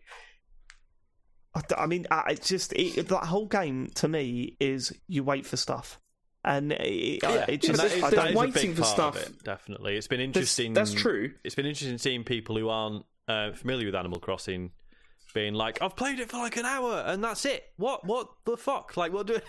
It's like, no. But this is what's right. So let me ask you this. Yeah. Let me ask you this, James. It's day 4, is it, on Animal Crossing, or 5? 4 or 5? Have you got the museum open? Yes, I've got the museum. Have you got the shop open? Yeah. Right. So you're supposed to play it for a little bit and then spread all this stuff out so things slowly build up, right? That's the appeal of Animal Crossing. Yet you're smashing the fuck out of it. I'm not, because that's complete bullshit. There is absolutely tons of stuff that is going to be coming out with this over the next couple of months. This is going to be good. Dave, I have played these games for hundreds and hundreds of hours, and I know exactly what the pacing is with these. And you can play it as fast or as slow as you want to, but things like building the museum, that's not just the reason I'm playing this game. I'm building the museum so then I can go fishing, I can catch stuff, I can put it in the museum. Okay. So why are you playing this game? I'm not questioning you. You've never really explained why you play the game. I mean, I play this game because I find it genuinely really relaxing. That's why. to just wander about and do the same fishing thing that you've done on any other Animal Crossing that you've ever done, to catch bugs in the same way as you have done in any other Animal Crossing one. And also to design stuff now, which you can do, to build furniture, to create the house that you really want it to be. It is like having your life of like how it'd be nice, if it was like that. So what is the difference? Like, seriously, I just want to gauge it. I'm not having a go at you, right? But have you never got into The Sims? I don't know. I mean, I did play The Sims like quite a long time ago, but then I found with that, like the social aspect of that, I found irritating. Like how it becomes more, like relationship building, all that kind of thing. Because you don't really do that in this, like, to a massive degree. It's kind of you take it or leave it or whatever, whereas in The Sims it's a lot more intense. The main problem I have, not problem, but the main reason I don't really get involved with other games that are similar like this in concept is because they often are significantly more intense in what they're trying to make you do. There is much more sort of clear sort of path of what you're trying to achieve. Whereas with this, I can turn this on before I go to bed and just play, just potter around for a bit until I feel sleepy and then just go to sleep. It's nice. Yeah, I just like doing that. You're just smashing the shit out of it. No, that's what's confusing That's me. the whole thing. Yeah, I've done that. Everyone's done that, Dave. I mean, okay, Sean, have you got those? One of the strengths of it is that, like, per session, you can choose how you want to approach it. Like, if you want to be like mega efficient with it, like for an hour and then turn it off, and then like you say, and then before bed it's like, oh, actually I'll just turn it on again and catch some fish and some bugs and stuff. Like, you can, it just scales no matter what, no matter how efficient you want to be, how much attention you want to pay, it can do either. And it's and I find that really fascinating. It's like, I think what's so confusing for me, right, is that the playing of the game, okay. I'm not really bothered. I don't really. It's like I'm doing some fishing, I'm doing some bug catching, and there's nothing there that's making me go, "Fuck yeah, this is great, man!" Like it's not getting me in that way. What I'm getting out of it is the time I'm spending with Harry.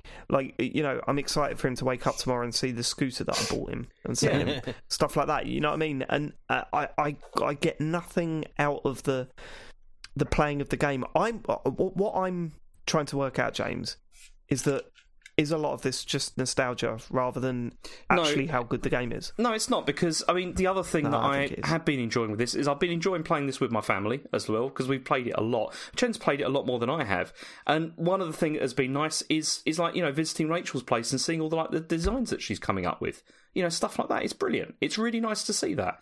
And I mean, I enjoy the collecting. Don't you find it irritating that you've got to then go to the airport, load up the thing, all that sort of stuff, where I'll just pop next door, see how it's cracking on? Not really, no. Yeah, I'd find that fucking annoying. I'd find it more irritating if I was trying to build stuff and the place had been strip mined. That would irritate me more. or that you just couldn't play it at all because one of your kids was playing it. Exactly, because someone else is playing it, yeah. Dude, I tell you what. Yeah, but you don't play it for that long, do you? You play it for a little bit and then let them... Like, that's the way we've been doing it. Harry plays it for about, half an hour to an hour in the morning. I play it before bed. But it depends, because... Yeah, exactly. It's just you and Harry. I've got Chen playing it, I've got Rachel playing it, I've got Asher playing it, and I've got me playing it. It's like... I guess, but £1,000. Okay. I just can't wrap my head around that for this. It wasn't just for this. Ugh. Look, it sounds like it is. I am enjoying it to some extent. I think had Harry not been playing it, then I can't see myself continuing. Like, if he turns around and goes, I'm done with this, I'm not playing this no more, I can't see me returning to it. I think majorly because, the one thing that I got out of New Leaf that did things better than this, I think, and there's not a lot, I think it is a big improvement over New Leaf, but the one thing I got out of New Leaf was that it seemed like every day there was something in the shop, because there's 2 items in the shop that's new every day, and it was always something cool in the New Leaf, so it was always like, I'm going to check every day because there's going to be something cool in there. Since getting this game, it's just been fuck all. Like, every day I go and look at the shop and go, a candle and a sleeping bag, or what? Okay. Today, there's 4 things. Today I've got a dog food bowl or a book. Yeah, exactly. And it's kind of like, okay. I sent you something, Dave, actually, that was in my shop today. You did a petrol pump. Yeah. What was that about? I don't know. I said you were rad, and I sent you that. I thought you'd like it. You did. I got a message from James saying I think you're rad or something. This is an interesting question. Have you demanded that some of your kids chose the Southern Hemisphere and you're the Northern Hemisphere so that you could do that whole cheat thing? No, I've not done that.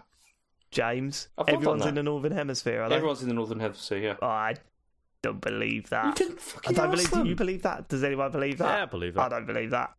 I don't. I'm sure I don't. I don't believe that.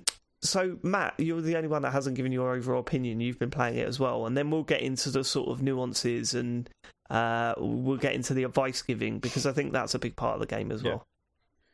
It's shite! No, I'm enjoying it, actually, yeah. No, I have not played it as much as everyone else, and actually, like, every time I see people on Twitter with you, James, like immaculately designed houses, loads of great, things. You go in my house, it's. I mean, I've upgraded to the house, so that's like one upgrade. Maybe two upgrades, but basically, it's still the same camping bed or sleeping bed on the floor, the Nintendo Switch in the corner, and a radio, and that's it. Whereas I look on Twitter and everyone's, James, you got like a really lovely house with like a picket fence, and I'm like, my God. I haven't turned it on today because I've been so busy at work and stuff and playing something else. But I have, I believe when I switch on today, I will have the museum and we'll have the shop upgrade. But I've mostly just been really enjoying, just fishing, catching bugs, making money, paying off the loan, getting those communicator pieces for, is it Blather? No. Who's the guy washed up on the beach? Gulliver. Gulliver, I haven't had that yet. Just like doing that. It was awesome when I got the rest of the island unlocked. I haven't got things such as ladders or bridges yet, so I can't get to the higher levels. But it was awesome, going to that and just collecting fossils. Yeah, I'm just like, it's a really lovely, relaxed thing. But I feel like I'm so far behind everyone else I see on Twitter and in Discord. Like, everyone else has got like multiple different fruits. I mean, I think on the first day, I think my mum sent, in the game, mum sent me like 3 peaches, so I've still got them, but I haven't. The only thing I have done is I buried like 10 grand where to grow it, to grow the money tree thing. Yeah, so I've done that, but that's it. I mean, I've just been sort of doing the basics and paying off the initial debt right now. But no, I'm loving it. It's just, it's just lovely and chill. Love the music. I think it's a great vibe. One of the other things that I really like about it is I don't feel like I've got a huge amount of control over anything at the moment, with the way things are. And this is something where I can play and I can just relax, but then I can make it how I want it to make it. And that, at the moment, for my mental health, is a good thing. Like, the fact that I can do that. That is huge, isn't it? I know, James is doing the David Turner technique of arguing now. Can't have a pop in. You can't flag off. He's in mental health. He's in mental health. That's it. Done. My apprentice is doing obviously, well. Yeah, people find escapism in all sorts of games. It's not exclusive to Animal Crossing by any means. But the fact that 2 months ago, loads of Brexit stuff was going on, and like an advert came out for this. So it's like, do you want to escape to a deserted island? And everyone was like, yes, please. And that was before all the shit we're dealing with now. So yeah, I think a lot of people are finding it genuinely beneficial. And I think, like you say, James, it's definitely, a lot of it is to do with that idea that it's kind of, it's a simulation of real life in a way, but in this very sort of childlike, manageable way, and there is something incredibly appealing about that at the moment. But yeah, I mean, should we get into the nuance now? Are we all? Yeah, well, here's one thing that I want to know, right? Because one thing that I'm not getting. Firstly, just going back to Matt, I can imagine this as a fucking nightmare for you, where you're looking up spreadsheets and how to maximise profits on everything. No, because this is not a big maxing game at all. This is the opposite. Oh, it absolutely can be. If you want. Well, I'm sure it can be, but I refuse to believe. I sort of feel like a lot of people, I've read pieces where people are like changing the clocks. Is that what they're cheating? Yeah, in inverted commas, cheating and stuff. Yeah. People do that. Is that so handy? So what? You change the clock of the Switch and you go to what, and the next day or another season, or what? What are they doing exactly? Time and make things happen. I mean, what's the point of doing that? Stupid. I mean, I don't know. I mean, okay. I very much min-max every single part of my life, but I don't really see the point of this. At least, I feel like I could can't do see you going that far, but I can see you like looking up guides on what to buy, what to sell, how much things are worth, all that sort of stuff. I mean, the whole economy with the turnips is very exciting, but sadly, on Sunday, I think, like I said to Sean, it was a turnip day, and he's like, yeah, the person is on the island, and then I realised I hadn't actually updated the shop or upgraded something, so I couldn't. There was no turnips on Sunday. So I used to bloody love the whole buying turnips on Sunday morning, and then selling them on for profit. I'm well into that, and burying money for mad profit and finding something cool in the sea to get money, but I'm into that. But I'm not going to race for it. I mean, I feel like already I'm rave hard behind everyone else, but it's not about that. I should just play at my own pace. Yeah, absolutely. Also, the tarantulas are horrific. Yes. Oh god, yeah, they are, aren't they? I mean, they're not scary. They're just annoying. Shit. Fuck that. Yeah, it's horrible. Right. Okay. So just a quick one. A quick question that I've got to ask. DIY stuff. Yeah. So in the game, you get DIY recipes, and that lets you craft stuff at a workbench using stuff that you picked up around the island. I'm seeing people create full beds and wardrobes and all that sort of stuff. I just haven't got that option. What am I doing to miss out on that stuff? You get that later. I mean, have you invited anybody to your island yet, like from other places? Fuck no. Okay, because it's as soon as you do that, that's when you get the option to be able to do those things. Oh, what? Oh, really? Right. Because I haven't invited anyone to my island, and I've built all sorts of shit. Really? Yeah. Okay. What sort of shit have you built? Have you built a new bed? Because I'm on hay. I'm sleeping on hay. So I've got a bed, I've got a wardrobe, I've got a step. How did you get the stereo bed? made out of wood? I can't remember. It was just doing the tutorials and just sort of doing what it was telling me to, basically. That's weird. Got a load of wooden recipes. So I've got table and chairs and a little workbench inside my house. It's cool. That wooden stereo, I like that. It's great, isn't it? It's pretty good. So you can do recipes in your own house. You don't have to go to the yeah, absolutely. Yeah. I've got a workbench just outside my house. I've got a little outdoor working area with a outdoor cooking thing, a couple of seats around it, a workbench and a clothes dryer. Yeah. It's like a clothes horse. I'm basically I'm basically turning the place into something. So that's the plan. To go back to your previous point, James, about the whole you don't play other games because they feel more intense. I feel like that's the only thing that I'm sort of missing from this. I'm absolutely loving this game, and I haven't really wanted to stop playing it, but life and work stuff's got busy. But the one thing I feel like is a bit, it feels very sort of surface level. It's just the relationships with the other sort of people on the island. Like I want them when they see me to say, "Oh, how's this?" or "What this?" But it really is just a line of pithy dialogue, and then you say, "I want to talk," and they're like, "Whoa, have you seen?" I know I'm going to keep going back to it, but Stardew Valley, the relationships there feel so deep. You really do get to know these people. Mm-hmm. They come over to your house, you come over to theirs. Their likes, their dislikes, their history, and even other things like my time at Portia, but it's not quite as well done in that. But that's what I loved in Stardew, as well as all the other mechanics within that game. And this, I think the writing is great, and it's of a type, and it's lovely to read, and it fills you, with warmth and stuff. I like that. Yeah, but there's no variety in that dialogue. There's no variety, saying, right? And I just don't get. There's no. Maybe I shouldn't expect it, but there's no emotional connection with any of the people and or stuff they're saying. It's just, I say, do you want to talk? They have a line, I do a reply, that's it. It's like, you almost don't need to even bother, which is sad, really. The difference is that that's something that can build over months in this, rather than a couple of interactions or whatever. And but I totally understand, if you've come from something like Stardew where people have sort of very obviously quite fleshed out characters quite early on, whereas with this it's it might be 6 months in and you'll just realise one of your villagers is your best mate. They do have different personalities, I believe. They do. Oh yeah, God, Cherry does not like me. I have. There's times where Tim, Steve, Sarah, Peter. Yeah, you're talking to me again. Okay, you seem to like talking to me. Okay, and I just feel awful. I don't need this. Getting judged by a fucking dog. But yeah, I know exactly what you mean, because I'm the same at the moment. They all feel quite interchangeable. All I know is that all the people I know who put a lot of time into the previous games, like still have their favourites from the previous games and people that they like. So that is something that you develop over time, I think.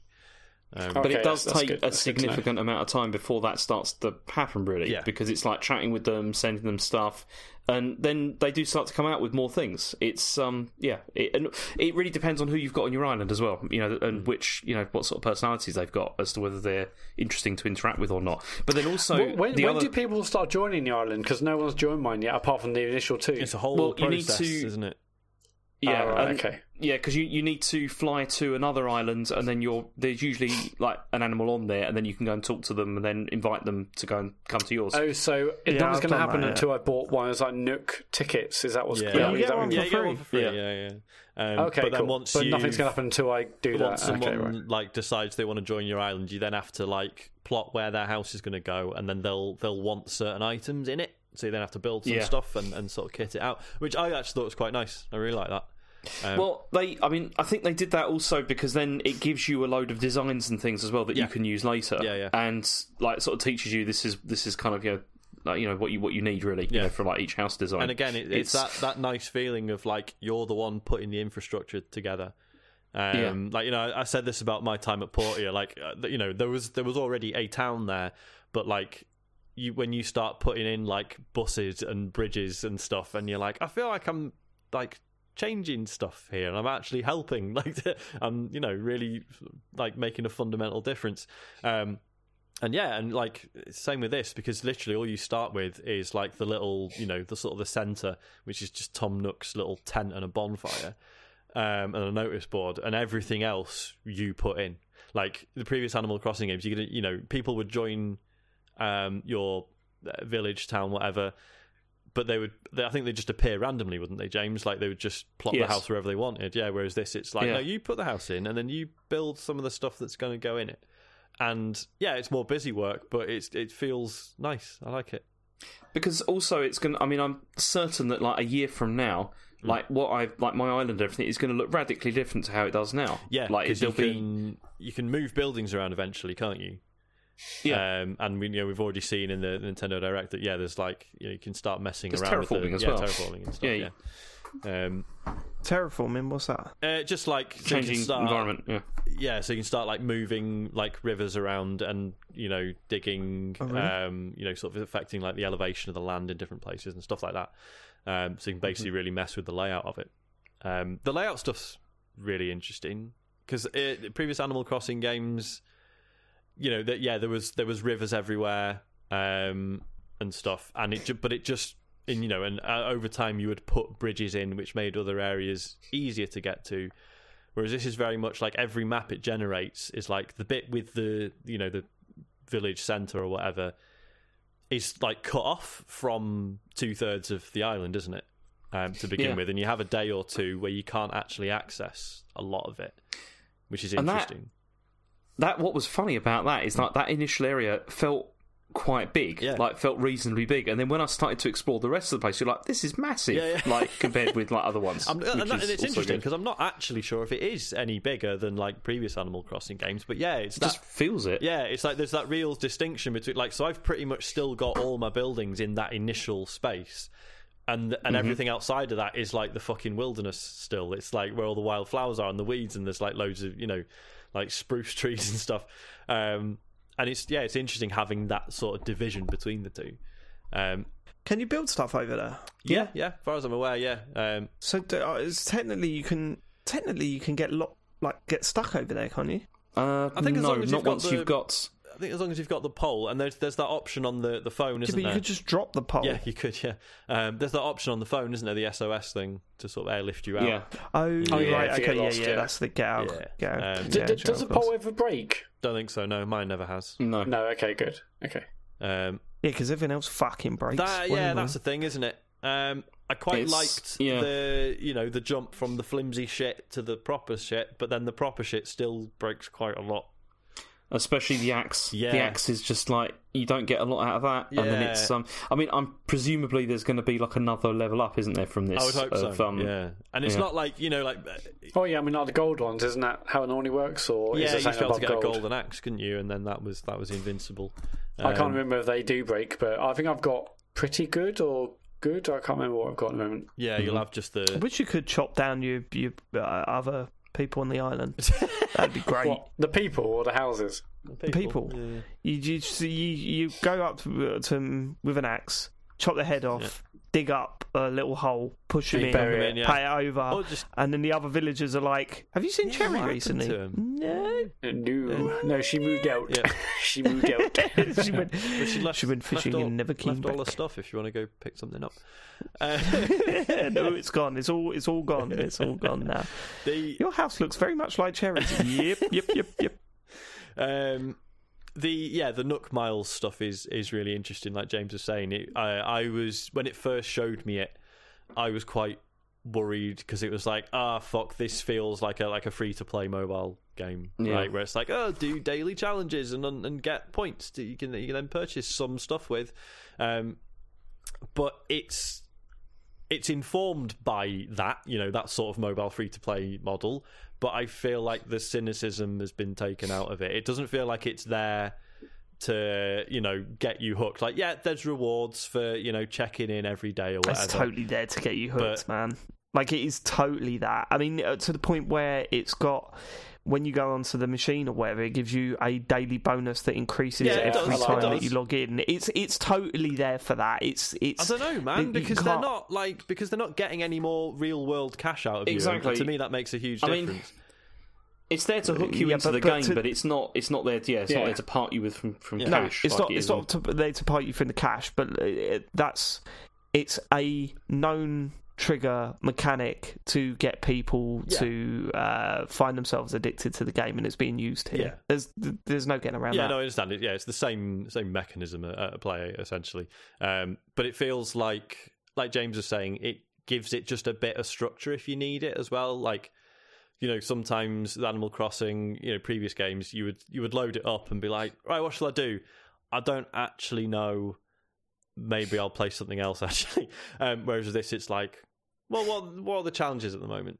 And you can basically ignore it if you really know what you want to do and you're quite sort of self-directed. You can basically just crack on, and you'll find that you're accidentally earning Nook Miles anyway, and you're accidentally doing the objectives because it's all pretty much stuff that you would do naturally anyway.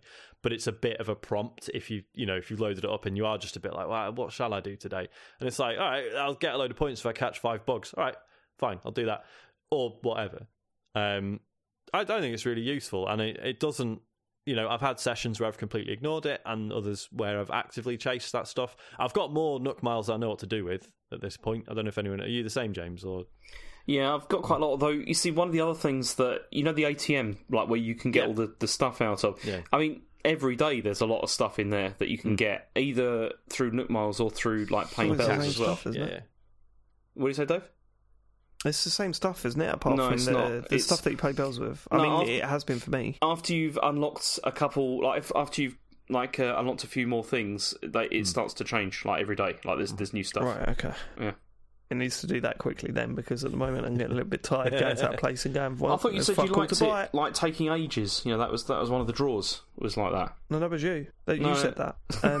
You're having a go at me for this. I mean, that was the main thing. That's what you've been banging on about. Look, right. I think the Nook Miles are great. I mean, I don't think you could give it a pass for tapping into known addiction triggers, but I do think it is great. I've certainly found myself having a purpose with this game that I completely didn't have with New Leaf. Yeah. So I think for me it is a bonus. I have been enjoying that. I mean, overall, as I say, that I have been enjoying it very much, but that's mainly been through experiencing it with Harry. That's the appeal for me. That's what I've been getting into. It's more a vessel to see what he's been up to. Yeah. Rather than, because there is this weird impulse from parents, and I'm totally awful with it. I'm awful with it when I'm not with Harry, and then I see him again. I want to know every conversation he's had. I want to know everything he's done, everything he's looked at, everything he's been excited about, everything that's upset him. I want to know everything, and I'm a nightmare because, you know, he goes to school and the first thing I say is, "Oh, how many points did you get today?" Because they have a point system for good behaviour. I'm like, "Oh, right," and you know, what did you do at lunch? What did you eat? And what? And he slowly just started going, "Oh, I don't remember," because he knows that completely shuts me down. Yeah. But it's so frustrating. But this gives the option of just seeing what he's been doing while I've been away. Like, it's weird thinking that he's playing this game while I'm not at home, and then coming home and checking it and going, "Fuck, you've done all this stuff. How cool is that?" So yeah, like I've been enjoying it on that level. Yeah, and you know, and I've said previous weeks, like that was the concept behind the game initially, was the dev never seeing his kids, and he wanted to create something that was like a bit of a little shared space between them. Yeah. So yeah, it makes sense. Yeah. So I mean, you know, as I said, he's 6, so he didn't really know that actually this is quite a serious subject. But coming home from work one day, putting Harry to bed, then loading up the console and seeing on the bulletin board, "Hey Daddy, have you got the coronavirus?" from Harry, was pretty funny. Yeah. I'm not going to lie. It's obviously a horrendous thing. I'm not making light of anything, but that made me laugh. Yep. But yeah, so what I'm interested in, look, this is not a game that I would rate that highly. I have been enjoying my time with it, as I say, living through Harry. But you're the fan, James, right? Like, if you were to review this and give it a number, like, what are you looking at? At the moment, I'd give it a 9, probably. I mean, wow, that's really high. But here's the thing. Here's the thing, right? Look, here's the thing. Here's the question, right? At the moment, you give it a 9. But this, like, I don't understand. I kind of get reviews because they've had weeks on it, but for us, we don't know what this game is yet. Like, no. I don't know where we can place it. Like, how we can say we can recommend it. We can't say we can recommend it yet because we've seen the first 3 days in a game. No, I think you can because, I mean, considering that I've played a lot of these games like over the years, and I know where this is going roughly, but then also this is basically fulfilled everything that I was hoping it was going to be. And how do you know that though? What do you mean? How do you know that this is fulfilling everything that you hoped it could be? Because I hoped. No, Dave, listen. I hoped it was going to be something that I could switch on and I could just like relax to and do that, and that's exactly what it's achieved for me. Yeah, in 4 days. But how do you know it's got the legs that the other games have had? Because it's designed exactly the same way. I mean, how would you know? Okay, so if another like version of Rocket League comes out, how would you know that it's going to be like, you know, similar to the one that you've already played? Well, because mechanically the game will not change, and neither is this.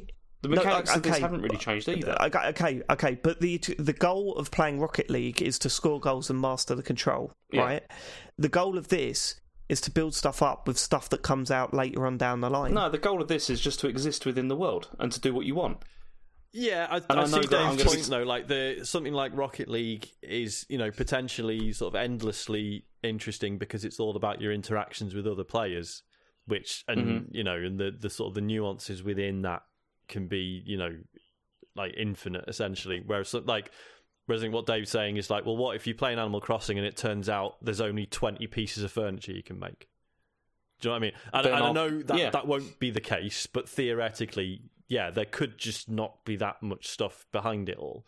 Because it's revealed so slowly, we don't necessarily know. No, and don't get me wrong, James, I'm not saying, like, when I asked you what score you would give it, I'm not saying, oh, James would give it a 9, because that's not what you were doing. You were saying, based on your experience so far, this is what I think it should be. Yeah. Or this is the way I think it should be heading. So I'm not, like, trying to pull the rug from underneath your feet or anything. What I'm trying to say is that it's...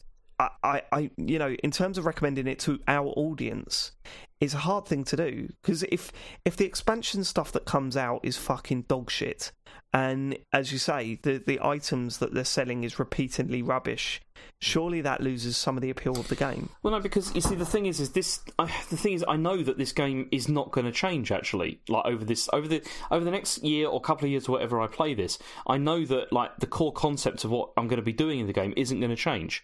There's not going to be. There may be like new content in terms of like, okay, they got like festivals and stuff like that, but the core gameplay is not going to change. And I'm satisfied and happy with the way it's been implemented. Mm-hmm. How long can they go on bringing out these games that are very, very similar to the previous ones before you say, hold on, this is taking the piss now? I don't think they could, because it's a bit like, I mean, for me, this game is a bit like something like, say, I'm trying to think of a good example, like a good comparison. FIFA? Well, yeah, that's what I was thinking for a second, actually, because mechanically, they do make tweaks, they make changes every year, but it's not like massively, massively different each time. And that gets a lot of criticism for that, though. It does, yeah. It gets criticism for the tweaks in the same way that this will get criticism for tweaks as well, whether people like them or not. I mean, you get that between the different versions of Animal Crossing that have come out. Like some people like, like earlier versions more than like later ones or whatever because of the tweaks they've made to it. But the core gameplay isn't going to change, and I know that I'm going to be satisfied with this and possibly future entries because they don't really massively deviate from the formula, and it's a formula I enjoy. I do think that is quite a poor comparison, and the reason why I say that is that obviously the visual upgrade in this game compared to previous ones is so much bigger, and also they're not coming out every year. So I can see why that would be looked at as a comparison, but I can't really compare. Like, because if I know that's what I'm saying. That's FIFA is not a good comparison because I'm trying to think of another game that is like this, and I can't really think of one. I don't think Rocket League would be either, because if they just brought out a new game that felt exactly like the last game, you'd be going, why the fuck am I not just playing Rocket League? Why am I playing Rocket League 2? Like, but the difference with this is that one of these comes out once a generation. Like, they're not releasing these like yearly, are they? It's just, one comes out each time. So I think, if you're listening to all this... Sorry, Sean, go on. I was just going to say, I remember reading a review of the most recent Pinback album, and I remember it opened with a paragraph basically saying, like, oh, good, it's another Pinback album is a sentence that you can say with as much or as little sarcasm as you want, because there's such a... It was like... If you like Pinback, this is exactly like, you know what you're getting, and it's another one of those, brilliant. And if you don't, it's tedious and boring. And it's sort of, that kind of reminds me of what we're trying to say about Animal Crossing, is that if you know you like it, you've got another one of those. Well done. Yeah. That will last for quite a long time. Yeah. It's like, and you know going into this what you're going to get. It's, I mean, and that's why stuff like Pocket Camp was like so disappointing, because it deviated from the formula and it became all about timers and stuff like that. Yeah. I mean, I think that you've hit the nail on the head there. I think if you have never played an Animal Crossing game before and you're thinking this might be a good time to try it, then try it. But know that there's every possibility that you think it is completely pointless and a waste of time, and you're actually not doing anything in the fucking game. But if you have played it before and you love it, then you know what you're getting. Yeah, and I think there's a place for that. I'm not against that. Like I'm not sitting here going, no, they have to change it, because they don't. Right? The fans are happy, and I think personally the tweaks they've made are quite good, especially over New Leaf, which I enjoyed for a short amount of time and then just like fell off of like completely, because I think the other major thing that it did that I really like is the fact that I'm not going to a specific place to go bug catching. I'm not going to a specific place to go fishing. Like, it feels like it's all in one place, and that I'm actually finding bugs and fish organically. Like, there's not a special place that I'm going every time. I think that makes a big difference. It's one of those. It's kind of like, you may not get this game. If you've not played one before, you may not get this game, and that's okay. So get it on physical. If you like Animal Crossing games, you might like this Animal Crossing game. It's basically it. Yeah. So that's pretty much that talk through, isn't it? One last thing. Anything else to say? So who's unlocked the museum so far? Tomorrow. Mate. I think mine were unlocked when I opened it today. Fuck, it's so good. It's massive, isn't it, as well? It's stunning. It's like... It's not often where you load up, or you see a location in a game and you think like, oh, they got like an actual architect to it. I mean, Dave, you'll probably shit on this next week. But it's just the design of it is absolutely fascinating. It's like the coolest fucking museum you could ever hope to actually visit. You'll either know what I mean when you see it, or you'll wonder what the hell I'm talking about. But see, and the other, I'm just going to say this because this is the other thing that I get a thrill out of with these games is just like the level of attention to detail there is to a lot of stuff. Yeah, it's just like items that are crafted and stuff like that, or even like just going into the shop and like looking at like the shelves and everything, and like just how much work has clearly gone into creating this. I wish they were more clear with what stuff was interactive and what isn't, though. Yeah. Like there are times where I'm kind of like, oh, that'd be really cool because it could do this, and then you go to it and you just can't. You press A next to it and it does nothing. Yeah, it's little things like in Tom Nook's tent. There's that little golf set. Yeah, and you're like, oh, cool. Can I? Oh no, it didn't do anything. yeah, that's it. No, can't do anything. With that or like in Blather's tent, I thought I could play with stuff, but no. but it's stuff you create as well, because there's stuff like. I'm trying to think of a good example. Maybe the Clacker set. I can't remember if you could do anything with that, but that's one that comes to mind where I was like, "Oh, cool! Maybe I could push it around." Like that scooter, right? That I bought Harry. Can you actually do anything with it, or just sit there? Surely not. No. Like, wouldn't that be wicked to just get on the scooter and like ride about on it? What stuff? Yeah. I got like an electronic sort of dartboard. It's like one of those machines where you like have the punch bag in arcades, but it had a dartboard on there, and that did nothing either. Yeah, I got a fruit machine, and I spent ages on it trying to get like the 3 of the same characters. I did that, and it just did nothing. And it was like, it's basically like it's like a doll's house, the whole thing, though, isn't it? You know, like people, that collect like tiny doll house and things like that. It's the same kind of thing. It's like. It's not about the interactivity. It's about like organisation and putting things together how you like it. And if you like that, you'll really like it. But if you but then that's why I don't get. Yeah, that's why I don't get. There's a bunch of games that do this, but you've never connected with any of those. Mm-hmm. I maybe just haven't got into them, but. Yeah, okay, that's Animal Crossing. Sorry, I know there's a lot of people that absolutely despise the game and despise the talk all around it, but it doesn't mean we're going to stop talking about it. I'm not going to talk about this on a weekly basis, don't worry. Because obviously it would be very boring for people. Yeah, like it's going to have a long tail on it, but yeah, try not to bang on about it every single we're trying to keep it this week, but if anything major happens to it, we will definitely be talking about it. That's not going away. I mean, it is. I mean, I played it on the DS and I played it on the GameCube, but my memory is shit. So is it like an end game? No, not really. It keeps going forever. Okay. You've got to build up your light level, and then you go on a raid to James' Island to do the raid. Mate. I mean, because the whole thing is like, obviously, there's a full year's worth of events in it already. Like, we were saying it was really weird in that direct where they're like, oh, there'll be additional content. It's like, no, that's just the game. That's always been the structure. There's always been additional content. But I guess it's, again, having seen that it's obviously been quite informed by there's crafting, there's objectives, and all the rest of it. I think using that language was very much intentional to sort of get people's heads around the fact that it's like, no, this will be a constantly changing thing for like at least the next year. So yeah. Okay, all right, awesome. There's been another major game that come out this week. It's Matt Murray's Animal Crossing to James Farley. Does that work? I don't know. Half-Life Alyx VR. I would argue this is the bigger release of the week. I mean, numbers-wise, absolutely not. But yeah, I don't care about numbers. I don't care. I've famously never cared about numbers. Okay. How much have you played, Matt?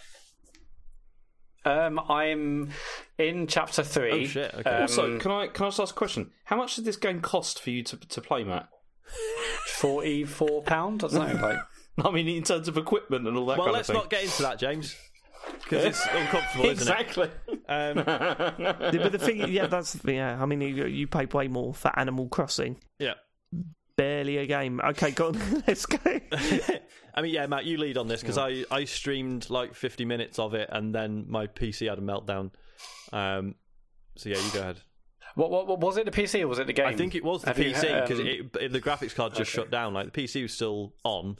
Just there was no signal from the graphics card. So I think I'll probably just turn the graphics settings down a little bit next time. I think it'll be fine. So Half-Life Alyx came out. Like a new Half-Life game came out. I almost can't believe I'm saying those words, but it's here. It's the VR Half-Life. And yeah, I think it's set 5 years before the events of Half-Life 2, so it is a prequel. And you play Alex Vance, and you're sort of against the Combine, and trying to find a dad and stuff, and that's basically it story-wise, as I'm aware so far. I don't know where the story's going to go, but I've obviously been no surprise to say I'm amazingly impressed by it. So I'm in chapter 3. I don't know how many chapters there are. Although I've heard a lot of people say that actually the game is probably like between 12 and 15 hours long. I think I'm going to be spending way, way longer than that, because I feel like I'm going through this very, very slowly. Mostly like to get my head around the controls and this and the other. But I've also done a lot of the game just walking around looking at things. This game looks absolutely stunning in VR, and so I'm playing on Quest, attached to my PC. Like the Quest now, in the last couple of firmware updates, now allows you to basically turn it into an Oculus Rift if you get a decent USB-C cable. So that's what I'm doing. It looks fantastic on mine. I've been playing on medium/high settings, and I've chopped and changed. I don't see a massive amount of difference, but even on low settings, it still looks good. But I imagine this game looks absolutely unbelievable on an Index, and also I think the controllers are way better on Index. But on Quest and my PC, it looks fantastic. Half-Life has always done so incredibly well with the environmental storytelling. Pretty much every scene, every place you go to, like I feel like tells a story, and there's a history there, and everything you see, it feels like nothing is put there just for a laugh. All of it seems to link in with the story and pushing the story give forward. Give us an example. What have you seen in this game that has given you that feeling that it's telling the story through the environment? Well, it's just simple things such as like seeing like newspapers on the floor, or seeing like certain things in boxes which you'll lift up using the controller. I'll get onto the controls in a minute, but you're basically each room you go to, you're saying, okay, well, someone was here or someone wasn't here, and just like being in the actual City 17 itself, like there's this almighty structure before you, which sort you see it pretty much wherever you are, and they're sort of like it's intimidating or overwhelming to see this massive structure in front of you. I absolutely love like the architecture of City 17. It's sort of Eastern Bloc. It's sort of futuristic as well. I've always loved the Half-Life games and everything about them. I can't really say a bad thing about them. I've loved the vibe. I love the music. I love how they set things out. So and this looks amazing, and it feels amazing to be in that world in VR. I think the biggest thing about this game, arguably, is going to be the controls. I've obviously played a bunch of VR games in the past, good and bad, but this I think does something really special with the controls. So you have your gravity gloves, you get them very, very soon, and just like the gravity gun in Half-Life 2, you can use them to pick things up. At least on the Quest controls, there's like a button which is near your palm, and then there's also a trigger, and you can use either one of them to essentially you point your hand at an object, and there will be a slight orange glow. You'll press one of those two buttons to sort of interact with that object, and then you can like flick your wrist to pull that object towards you, and you'll use the other button to pick hold, to grab the item in mid-air. You can like chuck it from hand to hand. If you see like ammo on the ground, you basically see it from a distance. You press one of those buttons, you like pick it and flick it over to you, and catch it with the other hand, and then throw it into the gun and pull back the chamber. This isn't just a button press. You're all doing this with your hands. What does that do for the experience? Because that all sounds cool and everything, but what, like, adding all that stuff, what makes it not just not a gimmick, but just something that you can do rather than something that adds to the experience? What is it? It just adds weight to everything. Even if you're not sort of in combat, and again I'll talk about combat in a minute, but it just feels like there's weight to the world, and you could just do this with button presses, of course, and I would also definitely after this get onto the whole like debate of whether this could be done outside of VR, but it just feels like you're part of that world in the way that a button press just wouldn't do. Like, yes, you could press a button and you'll reload, or yes, you could press a button to like pick something up off the ground, as we've done over the years in standard games. But this just adds something, especially with the controls of the Quest. And again, I imagine these are even better on Index. But you have finger tracking. And like also there's like a confidence in that when you see an item you can flick over to you. You're not worried about, is the tracking going to fuck up, or is it am I not going to do it? You act like the controllers you've got in your hands are your hands, and there's real weight to these. You feel like you can. I mean, I went to like an office sort of area today, or like an area where there was an office in, and I was just like bending down, opening the drawers. I wasn't like, okay, not hover my hand near the handle and like, okay, press A or whatever it is. I was just like, going down, like rifling through these drawers to try and find some ammo or something, as if I was really in that room. And this is something you can't really communicate in video. Arguably, you can't really communicate in words. You sort of have to experience it, which has been an issue, shall we say, with VR over the years, because I think once you've experienced it, you fully get how impressive it can be. If you haven't or not bothered, you're like, well, I could press A to do it. What's the point? But these controllers and the way they've incorporated controls is incredibly impressive. I feel like there's such a weight to everything. And then you get into combat when you sort of fire a few rounds of your gun, and you can't just press A to reload. You've got to press a button on the controller to drop the empty mag. You put your hand over your shoulder. You pick up and if you just put your hand over your shoulder and press the trigger or another button, you automatically grab a magazine. You put that to the bottom of the pistol. In this case, you put it at the bottom. You slam the bottom of the thing. You pull the chamber back. So it definitely adds to some like incredibly like tense moments in combat. Whereas a regular game, you'll press up on the D-pad or whatever, and you'll just unload a clip in someone, and you'll press right again and you'll unload a pistol in someone. But it feels like combat scenarios feel like a little bit like puzzles, and I know they've done that to slow it down, because I feel like if you're playing like a standard FPS in VR with these sorts of controls, I think it would get too much too quickly. Typically, I guess up to chapter 3 I'm in, I've gone up to there's been a maximum of like 3 or 4 enemies at once, but they're all quite slow and meandering enemies. So you have got time, although there are much faster enemies, but generally you have time to deal with things. But I think that again the controls just really ratchet up the tension from them. Sounds like LA Noire, Matt.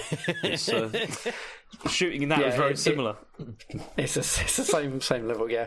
But so again, all the reviews came out, I think, on Monday or Tuesday. I've lost track of the date. No, it's Tuesday today.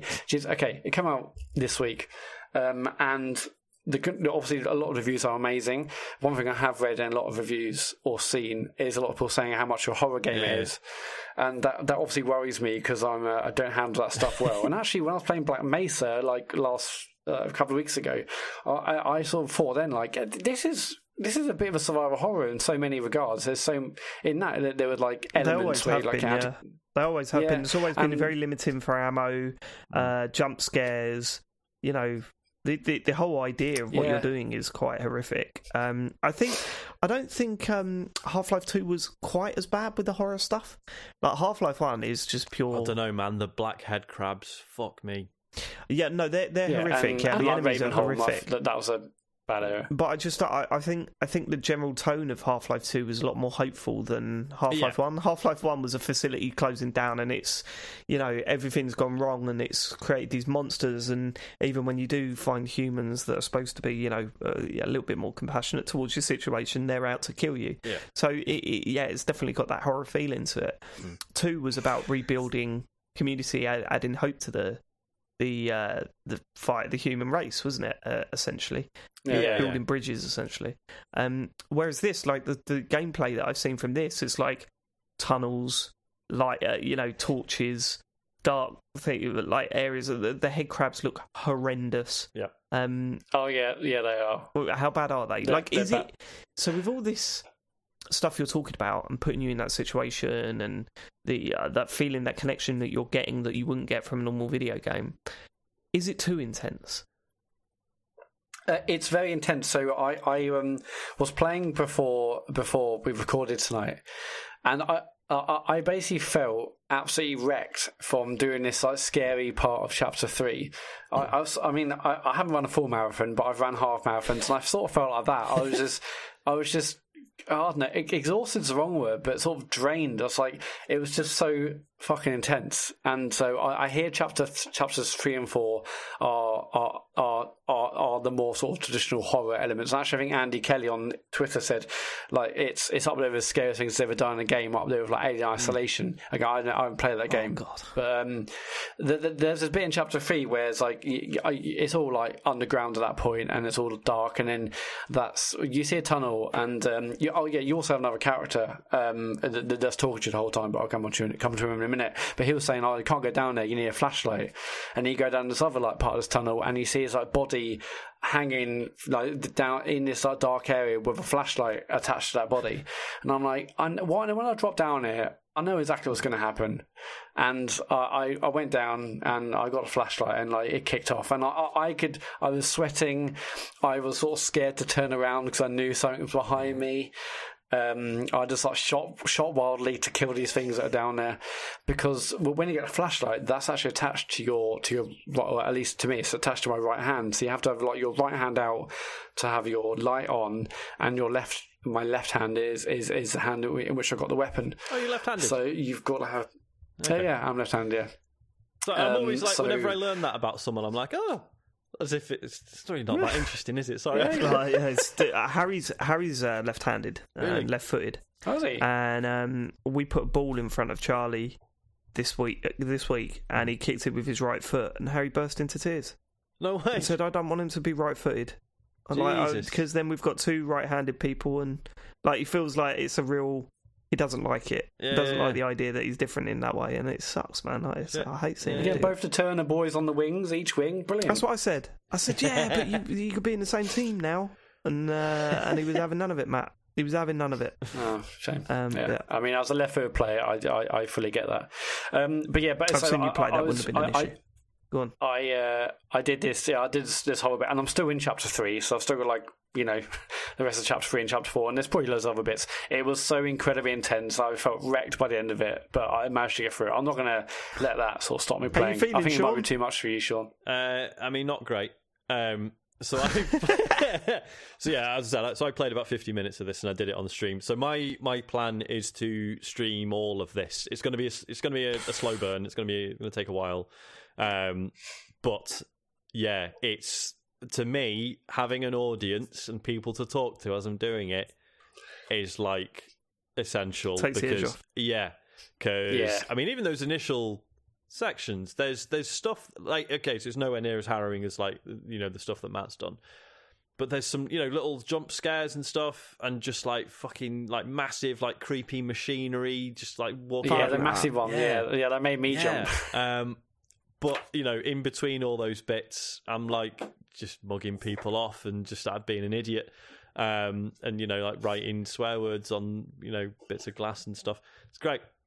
Like so very early on you're in this, well, in fact like pretty much the first area you go to, you're in the sort of glass, you're in an area with like big windows, and there are marker pens and like marker erasers next to you. You're like, is this going to work? And you pick up a pen and you just write, and it's mad. Great. It's proper good fun. Like it's it's a little bit guided at times. Like certainly, there's not a huge amount of exploration you can do, but I think that's absolutely fine. Like, like as a VR game, you could spend a lot of time just getting completely lost, right? And there's there's little scripted sequences and stuff. But that all works really well, I think. It's not like... Half-Life's always been quite linear, hasn't it? And I don't mean that in a bad way. Yeah, it's never been like an open world thing. And it's the world design is... It's interesting how, you can walk through a corridor and know which door is going to... you're going to be able to open and progress through without really knowing why. You can tell that. It's just something about the design of it. You're like, oh, that's the most interesting door here. It funnels you through really well. That's the way forward. But it doesn't, it's, it's not jarring. It's like, it's it's really subtly done. I mean, like Valve's level design has always been absolutely impeccable, and you feel like, oh, this is just a natural way I'll go, but that is the way the level that they're sort of funneling you towards. And it's the coolest thing about it is the way a lot of the VR stuff like stops being impressive and starts just becoming really natural. In that you know, like there's that bit, Matt, where there's like a guy hanging out of a window and you shoot him, and you have to like pull him out of the way and then grab a box and move it around. Stuff like that. You stop looking at it as like, what is the solution to this puzzle, and more just like, right, what can I do here? How do I get around this? And I'm going to move this guy out of the way and get over there. And it's less. It feels less like you're engaging with the mechanics of a computer game, and more just getting through a situation that you're in. It's really hard to describe, but it's fascinating. Well, what do you think about the gravity gloves and stuff? Good.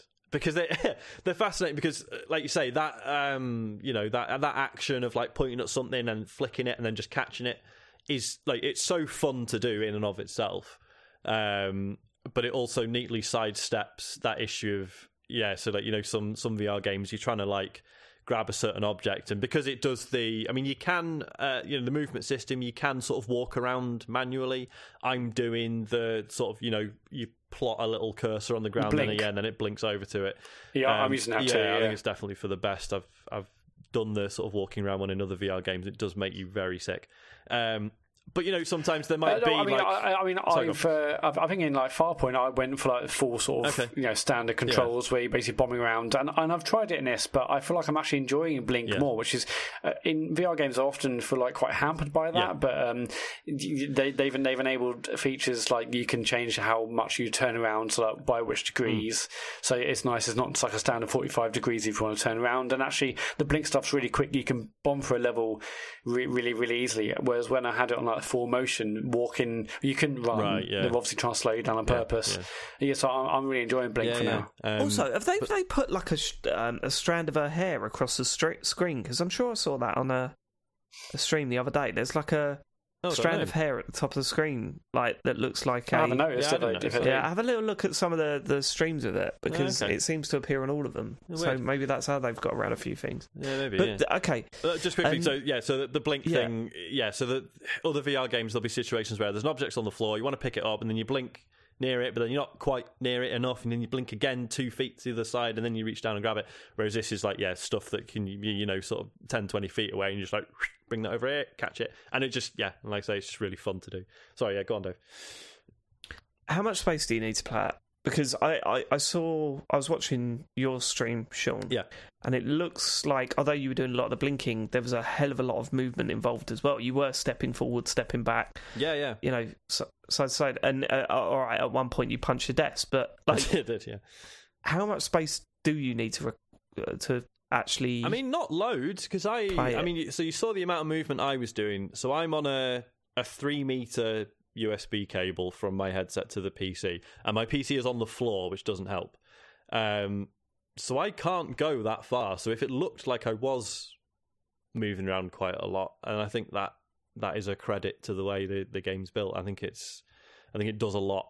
Like being able to just, like Matt was saying, like you can just sort of crouch down, and if you've got just a few feet of movement in real life, I think that makes all the difference.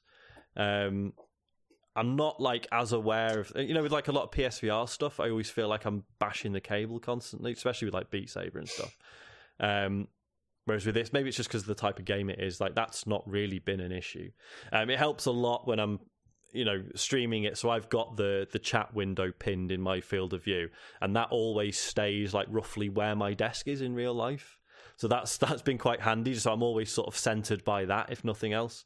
I don't know, Matt, have you had any issues with like moving too far? I have had issues. So I'm just playing in the box room. Yeah. So that's where like my office is. So it's it's not massive. When I set up sort of the Guardian, which is like the sort of area in which you're able to play Quest, it says I'm way less than like the 2 meters squared or 3 meters squared it's supposed to have. So I'm just in the box room, and I've got a desk and a PC and stuff, and I'm just in like the other bit. So it's not a massive area, and I'm seeing like the Guardian a fair bit, and I kind of wish I could turn it off completely. even if that gives me, that I maybe like smash into things. You can. I'm seeing that.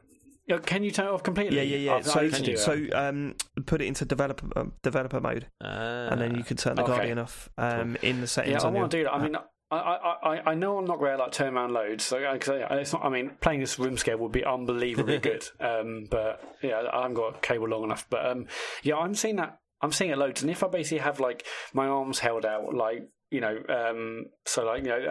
and right, I have like the Guardian appears. Right. If my left arm's fully extended, my right arm's fully extended. That's whether I'm in standing mode or in room scale mode, where you can set the play space. Yeah. So I'm being a little bit disappointed with that. I feel like even in this tiny room, I don't know. I mean, maybe I should expect in a game where the whole point, like the whole reason for it existing, is to try and make you even more sort of engrossed in the world and kind of forget that you're actually in a game. That's a complete killer, isn't it? Yeah, I mean, I want to take my like PC downstairs, or I have like the lounge, which is bigger, so maybe a lot better. But yeah, I've had issues is the wrong word. I'm just more aware of it. But another thing, I wasn't aware of this before I started playing it, but actually it's got Rhys Darby in it from Flight of the Conchords, who plays the role of Russell. Yeah. And Russell is like a character you meet early on, and then he's sort of talking to you in the headset for the whole way. Is that the alien thing? No, that's someone else. That would scare the shit out of me. Just that. Those little alien dudes, they're from the second game, the sort of bug-eyed things. Like, I was thinking, if one of those was close up in this game, I'd be like, nah, you're all right. It's just weird looking. It's amazing seeing those things up close. But no, this guy Russell, it's just a regular guy. But he's like talking to you the whole time, and there's bits where Alex is sort of like scared. She's like, Russell, just tell me stuff because I'm a bit afraid of this section or whatever. And the dialogue's really, really good. Obviously, like Valve games have always been impeccably written, but it's actually much funnier than I thought. I didn't really sort of anticipate this being funny in the way sort of Portal is, but it's got a lot of that sort of similar stuff. Naturally funny as well, isn't it? It's not like it's not like it's not gags. Yeah, exactly. It's just people getting on and just being naturally amusing each other. It's good, really well written. Yeah, and like the characters I've met so far, they're just Valve quality characters where they feel real. They feel like there's a backstory there. They, the animation is fantastic. They look so good. It's definitely like I just love this game so far. Not I'm not about to say like, oh, if you're a Half-Life fan, you're not a fucking Half-Life fan if you haven't played this. But it certainly doesn't feel like a sideshow, does it? It's very much absolutely not. No. It's really nicely done. No. This feels like a properly full-fledged AAA VR game. And in terms of, I think Valve themselves today said that they're looking forward for modders to mod sort of keyboard and mouse support into this game, so they can see why it couldn't be done sort of without VR. I mean, you just have to watch it for 5 minutes to see that it couldn't be done in just traditional controls. Yeah, I mean, yes, you could boil it down, but that would be losing everything about the game. What's the point? First-person shooter. Yeah. But no, I'm absolutely loving it so far. I've always loved like the Half-Life world, and to be in that in VR is something else. And I can't wait to see where the story goes. I've already seen a couple of amazing bits. I've heard lots of other people say that there are some stunning bits towards the end, and I can't wait to see where the story goes. I mean, it doesn't fuck about at the start either. Like you say, the fact that it opens up and you're looking straight at the Citadel, which, as you say, you've seen in throughout loads of Half-Life 2, like it's pretty much always visible. But it's just straight up seeing it in VR for the first time. It's just like, fuck me, man. It's incredible. Yeah, there's no, it doesn't hold your hand. There's no sort of explanation. It's just like bang straight into it. It's which I also like, because then again, the environmental storytelling and like the dialogue stuff, like it paints more of a picture of the world, which I'm still trying to work out. What's happening. But yeah, stunning so far. I'll hopefully, if it is only like 12 to 15 hours, I'll have it finished by next week. And as you say, it's so intense that 12 to 15 hours is absolutely fine. I'm I don't need this to be like 30 hours. Like, I'll probably never get it finished. No, definitely not. Yeah. I mean, when it was scary earlier, I I felt almost sick afterwards. It was just so intense. I felt wrecked. Yeah, I can imagine. But I got through it. Right, cool. That's Half-Life Alyx. I'm sure we'll have some final thoughts on that once you guys have completed it. That's it. That's all we've got for you this week. We did have some others, but we just kind of wanted to focus on those 2 games. So we'll get to the other ones next week. But should we get to emails? Yeah, I can do. If you want to email us, podcast@thecomputergameshow.com. The wonderfully named Simon Blood says, hello guys. That's I pretty thought cool. that. What a name. This is going to start by giving you all a massive thank you for the extra content you've made available during this immensely worrying time. It really is a welcome distraction at the moment. It cheers me up no end. Wicked. Anyway, I'm sure like a lot of your listeners, the last few days have been spent cooped up at home with the family, which means I've been playing a lot of kid-friendly games with my 8-year-old son. After exhausting the usuals, Mario Kart, Overcooked and Lego Star Wars The Force Awakens and such, my lad asked us to play Fortnite with him. Anything to avoid playing another round of fucking Gang Beasts, I thought. Now, I've never been a fan of Fortnite, but my son suggested we play the Team Rumble mode, and we ended up having an absolute blast. It's basically 20v20, unlimited respawns, first 125 kills wins. We ended up playing past the pad, 1 life each, old school style. Question is, have you ever gone back to a game you previously didn't get on with, only to find a new game mode or patch added that makes you love it? Big one for me is Hyper Light Drifter. I've definitely mentioned this before. They added an easy mode and 60 FPS, but totally changed the feel of the game, made it a bit less punishing, and I absolutely adored it. Anyone else? I suppose PUBG for me. Like when that first came out on the Xbox, it was an unplayable mess. It was awful. Oh yeah, but I still remember that first session where was it 1.0? And we're like, wow, it's like a totally different game. Yeah. Well, I don't even think it was 1.0. There was like a halfway patch into it, and it was like, oh right, I get it now. Like this is not just a janky mess where you're hoping to kill someone. Sometimes you do, sometimes you don't. It's a flip of a coin. Like all of a sudden, it was like, oh no, I'm in control of this character. This is mad. And then I fell in love with that game for quite a long period. I mean, we used to play that every night. It's absolutely cracking. James? What about Rainbow Six? Because that's been modified like massively, hasn't it? Over I think time. that was always always good though, wasn't it? Yeah. I mean, I was raving about that game before it even come out. Like I was like, no, this is fucking next level. You're talking about Siege specifically, or yeah. I mean that launched, and that game mode hasn't really changed much. It's just the stuff around it that's changed, and unbelievably, it still feels so balanced and well put together. Like it hasn't completely ruined what it initially built up. You still get dickheads and stuff, people running out of windows because they know where you're going to spawn and shoot you before you even get near the building and stuff like that. But no, it's fantastic, that game. Really, really good. That's probably it, isn't it? There was a little PS. He just says, regarding Dave's recommendations, he's never steered me wrong yet. Regarding games I've purchased, I finished both series of Gossip Mongers, and it's bloody excellent. Must have looked insane on my post round, walking along laughing hysterically.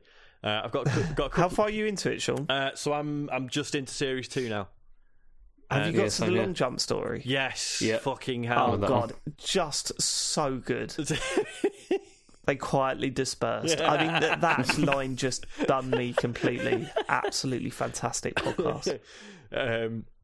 But yeah, he says, I got a couple of recommendations myself for you guys. The extremely funny Beef and Dairy Network podcast, and for Sean especially, the Netflix kids show Storybots, possibly the most intellectual and batshit crazy kids program ever produced. It's got some of the most A-list cameos I've ever seen. So if you ever want to watch Edward Norton attempt a very problematic Eastern European accent, or if you want to see Snoop Dogg explain how binary works, this show's for you. Yeah, I've seen it. It's really good. Isaac really likes it. We watched through all of them. Yeah, it's great, isn't it? I love the fact that in like the space of one episode, you'll see like 4 or 5 different animation styles sometimes as well. It's really really interesting. Yeah, they really did put the effort into that. The Snoop Dogg stuff is that was weird when I saw because it's like Snoop Dogg just turn up. Because if you're watching it, like, didn't he definitely deal drugs and probably murder someone? Yep. Well, no. Or was he was involved in a drive-by or something, wasn't he? Let's say no, just to be sure. Yeah, it's very good. Beef and Dairy Network, I've still not listened to it, but yeah, Joe Scrabbles always bangs on about it. Yeah, sounds very good. Yeah, I'll have to check that out. Yep. Cheers for the recommendations. Yeah, mate. That's it for emails. Wow, blimey. Get your emails out. Tweets. We had more, but we said we'd condense it, didn't we? Yeah, I know. We're all very, very... Like, I am to the point where I was worse last week, don't get me wrong. To the point where I nearly fell asleep during the show. But this week, I just feel so drained. It's unbelievable. Yeah. Go on, let's get to the tweets. Okay. Okay, Dan at Tree Smith. Seeing as he wasn't on that, no, it's just the way you're like, oh, so drained. And then Matt just went, oh, so that I sucked the life out of him. Yeah. I was just trying to get a tweet loaded up, but I didn't get time. Yeah. Seeing as I wasn't on the other week, David, can you please suggest a name for Dan's Animal Crossing island? I'm very sure he's probably chosen already. How have we not done that? It's never too late. It's never too late. Because we kept having to delay things. No, I mean, how in this episode have we not said what our islands are? Oh, yeah. We basically already covered that, didn't we? Well, not I don't know if we did. Because James was really weird about telling us about his. Yeah, Redmire, right? So yours is Redmire. Yeah. Yours is Sean's is Penis Island or Pen Island or whatever it is. Ridiculous! Come on, because I was freaking out. Like I was at that screen thinking of a name for my island for ages. Mm-hmm. Couldn't think of one. I thought I wanted one that Harry would like, but I was thinking Star Wars characters, maybe not. I don't know. And then I thought, what sounds like what Millwall football player sounds like it might be a place? So it's like Wallace, no, can't call him Wallace. Hutchinson, no, not really. And then I remembered our goalkeeper, Bartov Bayakowski. I thought, Bayakowski? That sounds like it could be an island. Yeah, we're going to Bayakowski. That's great. So that's what I've named ours as Bayakowski. And then when Harry woke up the next morning and saw it, he thought it was amazing. So it was the right decision. I'm happy with that. Yours, Matt? So Elodie named ours. It's Nickelbutt. It's Nickelbutt. Nickelbutt. Nice. B-U-T-T. She's obsessed with poops and bums and all sorts of things. Know Nickelbutt? Yeah. That's a pun on Nickelback, right? No, because she doesn't know who Nickelback are. So where's Nickelback come from? What I she just thought it just sounded funny. But you must have been freaking out, oh, you're going to name the island Elodie, and she went originally Nickelback, and you're going no. It's because she's heard them in the car so much. They've always been played. Yeah, absolutely. Yeah. No, because originally she wanted to call it sort of Nickel Bottoms, but that was too long, so we had to change it. There really isn't a lot of characters there, is there? Because I was thinking it's a bit tight, really. The Isle of Turner was one that I was thinking of, but yeah, you get to the Isle of no. Forget it. So I had to, Bayakowski somehow fit in. But, alright, Nickelbutt. So, Nickelbutt. Nickelbutt, as in like a... Yeah, Nickelbutt. Nickelbutt, yeah. Elodie has quite good to say, has moved in, but she's already she's only played once and she hasn't really wanted to go back to it. But hopefully she does, because it's quite sad because her little tent has got their little post box that says there's letters in. I'm like, Elodie's letters, and you're bringing down the tone of the neighbourhood with your shit tent. Come on. yeah. You're gonna have this whole city would be up. Yeah. You know, at the beginning of Up, where there's that whole city building up, and then that shitty little wooden. That's what it's going to be. Yeah. It's going to be that with just that little tent. What's happening here? And are we going to give Dan a name for his island? I assume it's too late, isn't it? Okay, let's call it It's Too Late. No, hold on, this was my choice, wasn't it? Yeah, it's supposed to be Dave's contribution. Yeah, call it Fuck Island. There you go, call it that. Put that in your thing. Do that if it fits. Okay. Fuck Island if it fits. Or Penis Planet. Yeah. Penis Planet. Yeah. MD Quibus, what's the last book you really got into? The Holy Bible. When was the last book I read? Do audiobooks count? No. No, they do not. Okay. I read The Road. That was pretty good. Yeah. I like The Road. That's one of my all-time faves. That was years ago. That wasn't recent. That's one of my all-time favourites. The most recent ones I've read, Howard Stern Private Parts I've read. That was a couple of years ago. And Danny Baker's autobiography, his first one, was it Going to Sea in a Sieve? That's okay. It's a shame because it's his life up until he got famous, And it was kind of like, no, I want to know the famous bit. Like, I don't really care about your flat and that. Like, just let's get to the famous bit. But he has since released a book of just that stuff after that, and I've not read it. But no, yeah, that's those ones, I guess.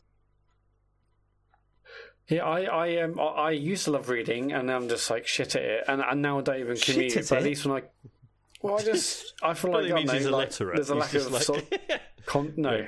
I haven't forgotten how to read. It's just like a lack of concentration. Also, I'm either like gaming or something else, and like if I want to read, I have to like go to bed at 10, and it's just I know what you mean.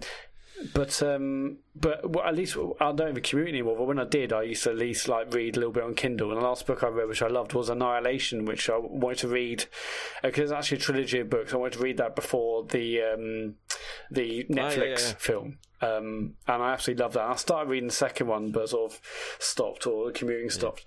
But yeah, I would love to properly get back into books, but it's just time in it, and there's million other things to see and do. And they haven't got any graphics. Yeah, no graphics. Speaking of, so I don't really read, but I do read graphic novels. No.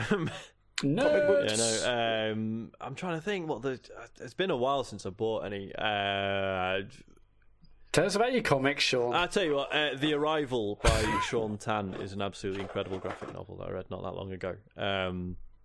It's just absolutely surreal. The artwork in it is just it's fucking unbelievable. I can't imagine how long it took to do. There's no dialogue in it. It's all just gestures and facial expressions and stuff. And it's just fascinatingly done. And it's a book about immigration, but you don't realise that until later on. It's basically this guy arriving in this town and sort of trying to get by and like his struggle in doing that, but then meeting other people who've escaped terrible situations to be here and sort of finding comfort in that. And it's just so good. It's absolutely beautiful. Talking of graphic novels, right? I started to get into them. So I started with The Walking Dead. Mm-hmm. Really got into that. Thought that was fantastic. Mm. Then I got the Watchmen. Is it Watchmen? Yeah. Was it just Watchmen or whatever? Yeah. Read that. Thought that was pretty damn good. Mm-hmm. Then what did I go? Where did I go from then? I read Preacher. Yeah. And I thought, okay, all right, this isn't as good as the other two that I've read. And I know that graphic novel fans are furious at this opinion. I don't know. Like people do really love Preacher, and there's a lot of good stuff about it, but there's also a lot of things that are quite embarrassing. Yeah. Well, even more so, everyone was going, if you like Walking Dead, try Why the Last Man. And I read that, and there was too much I hated about that. Really? Do you know what I mean? So I loved, like, Why the Last Man is one of the first comics I really got into, but obviously that was a long time ago. May not have aged that well. No, there's some stuff in there where you're kind of like, this is just not offensive, but it's just like, this is so. You could have gone. Well, I think that's it. When I was reading it, I was going, you could have gone in so many better directions than this. Like, constantly. I was going, this could have been so much better than what is here. Yeah. But, I'm not a graphic novel fan, so maybe I missed out some stuff. I don't know. I think with Why the Last Man, it was the first thing, because I'd started with, like, some manga stuff, which, and sort of reading, like, superhero stuff. And then going from that stuff to Why the Last Man is like, it's how perfectly paced it is. Like, it just flows so well. Whereas when you're looking at superhero stuff, you'll have like Deadpool, like there'll be one panel where he's mid backflip and he's delivering like 2 fucking paragraphs of dialogue. And at the time, you don't question that. And then you read something like Why the Last Man, you're like, no, I can picture this as a series of moving images. And then you realise that a lot of, like, I mean, it's not just superhero stuff, but certainly, a lot of superhero stuff is just not particularly elegant on that front, I guess. Yeah. James? I read a book a week. He reads a book a day. He reads a book a day. No, I'm joking. That's okay. Office reference. I thought it was a day. I didn't know it was a week. A book a week, yeah. No, it's Finchy, isn't it? It's like, Finchy, I read a book a week. Yeah. Joe works with someone called Chris Finch, and I think it's the funniest thing ever. Just the bloody fact good rep. that, bloody good rep. Go on. Yeah, I mean, I read for my work like all the time, books mostly. So yeah, but none of them will be really particularly interesting, I don't think, to anybody that listens to us. I don't think. Give us the title of the last book that you read. All right, the last one I read was probably it says Maoism: A Global History, which was fascinating. No, I'm out. No, it was amazing. Seriously, I'm sure it is. Yeah.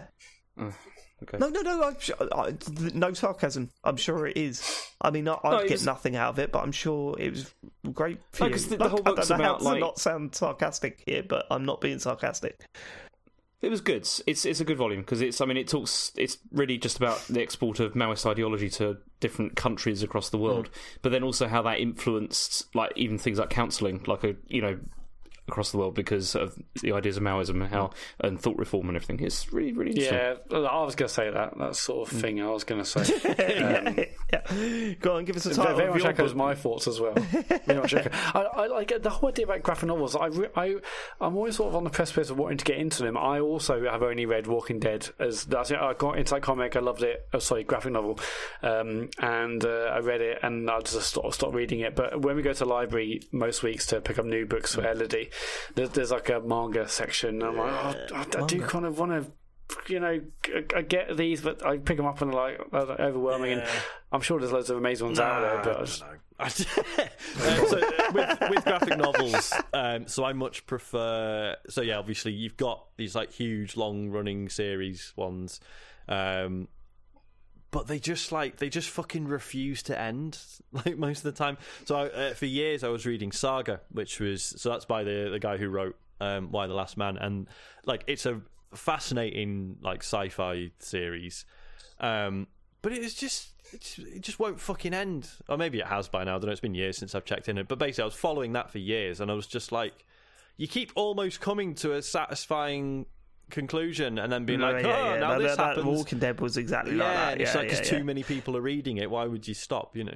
Was it issue 200 where a major character died in a really horrific way, and that's where I stopped because I was just kind of like, you've only just killed that person because it's issue 200, and there was no reason why that one died. To the point where it was almost a middle finger to the reader. Really, and I just thought, okay, well, you crack on. but there's tons of just like novels, like actually just like self-contained short stories or very sort of confined series. I've got this one book called Here, which is absolutely fascinating. It's every sort of double page is just the same scene, but like in different time periods, but like over like hundreds or thousands of years, and then occasionally they'll be like boxed out, so it'll be like, here's this one place in 3000 BC, and then there's one little cutout of it in 1983 or whatever, and it's every page is just just this same scene over and over and again. And obviously at one point there's a house there and stuff going on in it, and that like, it sounds like a really bad Monty Python sketch. I'm here to return this butter, sir. And they're all in like Roman headgear or whatever. They just like say different things every time. No, okay, just make go on. But yeah, so yeah, there's loads. What was in my head? There's just loads of good like self-contained things. So if you want any recommendations, Matt, give me a shout. Oh yeah, cool. I will do. I'm always I want to get into another one, but also time. Okay, we end with Adam Capone. Last week, this was a couple of weeks ago. Last week, Dave mentioned doing the washing up. I've noticed he mentioned this every now and then. It also sounds like he uses a sink rather than a dishwasher, which I find interesting. I wonder if this is a choice. What a strange choice question. What? I mean, I never knew he was middle class. I was going to say that's about as ridiculous as it gets. Yeah. I mean, I enjoy the washing up, but I obviously, if I had a dishwasher, there'll be less stuff to do, which is a good thing. But I don't mind it. I'm sure I could get a dishwasher now. But if I got a dishwasher, I can't get a dishwasher now. If I could get a dishwasher tomorrow, I would get one. I can't afford one, so I am not buying a dishwasher. I mean, like fucking hell, what? Because we moved to our second rented place had a dishwasher, right? And when there's just two of you, you do feel a bit like, is this actually helping? Like it, because it doesn't really feel like Greta Thunberg, like just scouring at you. Well, that's just it. Is that you need to have like 3 meals before you fill the fucking thing, and then it's actually worth turning on. So you part of you just thinks like, well, I'd rather just do it bit by bit, everything, But then, yeah, like obviously now that we've got Isaac, or like in your situation, Dave, having 2 kids, like it does start to help a lot. But like, yeah, I mean, fuck it. People who complain about having to load the dishwasher, Jesus Christ, get a grip. Yeah, like, I've got to scrape the plates before I do it. Yeah, you do. I've got to bend over and then stand up again and then bend. Yeah, and it still loads easier. And sometimes the plates are still a bit hot from the cycle. So yeah, shut up. Yeah. Shut up. Yeah. I can't afford a dishwasher. Yeah, I mean, you're not missing out hugely. Support us on Patreon. That's it for tweets. Thank you for sending your tweets. It's at Computer Game Pod on Twitter if you want to send us more in the week. Socials, Matthew. Yeah, so, James, are you streaming this week? Yeah. Doing some Animal Crossing? Yeah. The plan is Tuesday to Thursday. Obviously, we're recording this on Tuesday, but the idea is generally Tuesdays to Thursdays. James will be streaming Animal Crossing for about half an hour each night from 9 o'clock. This Friday, James will also be streaming. Have you told everyone what you're streaming yet, James? No, I don't think I have. It was, what is it? It's the Blood and Truth. Oh, wicked. It's the Blood and Truth on PSVR. Yeah. I'm going to start it from the beginning again, because, it's quite can follow the story. Yeah, apparently that game is excellent. So that's hopefully Friday night from 9, and I'm carrying on doing Super Metroid Sunday nights from 8:30. That's it. We're on Patreon, patreon.com/TCGS. And we've got a website. It's thecomputergameshow.com. And we're basically doing tons of streams at the moment. So if you're missing any streams live, just search for TCGS on YouTube, and there's archives of everything we've done. Sean streamed the start of Half-Life Alyx. James's Animal Crossing streams. Sean did some Oculus Quest stuff. We did the Disaster Report 4 demo, which I actually believe Sean's actually out today on Switch. The demo, the Disaster Report 4. That's what I was playing. I was playing the Switch demo. Yeah, you're playing. I think I'm playing on something else. Okay, cool. Yeah, so there's a bunch of stuff which, if you don't see live, but otherwise you can just go to twitch.tv/The Computer Game Show, and you'll see us live when we stream, and that's it. Cool. Well, I hope you're doing well. We'll catch you next week, and thanks for living it. Take it easy, everyone. Goodbye. Too right. Goodbye.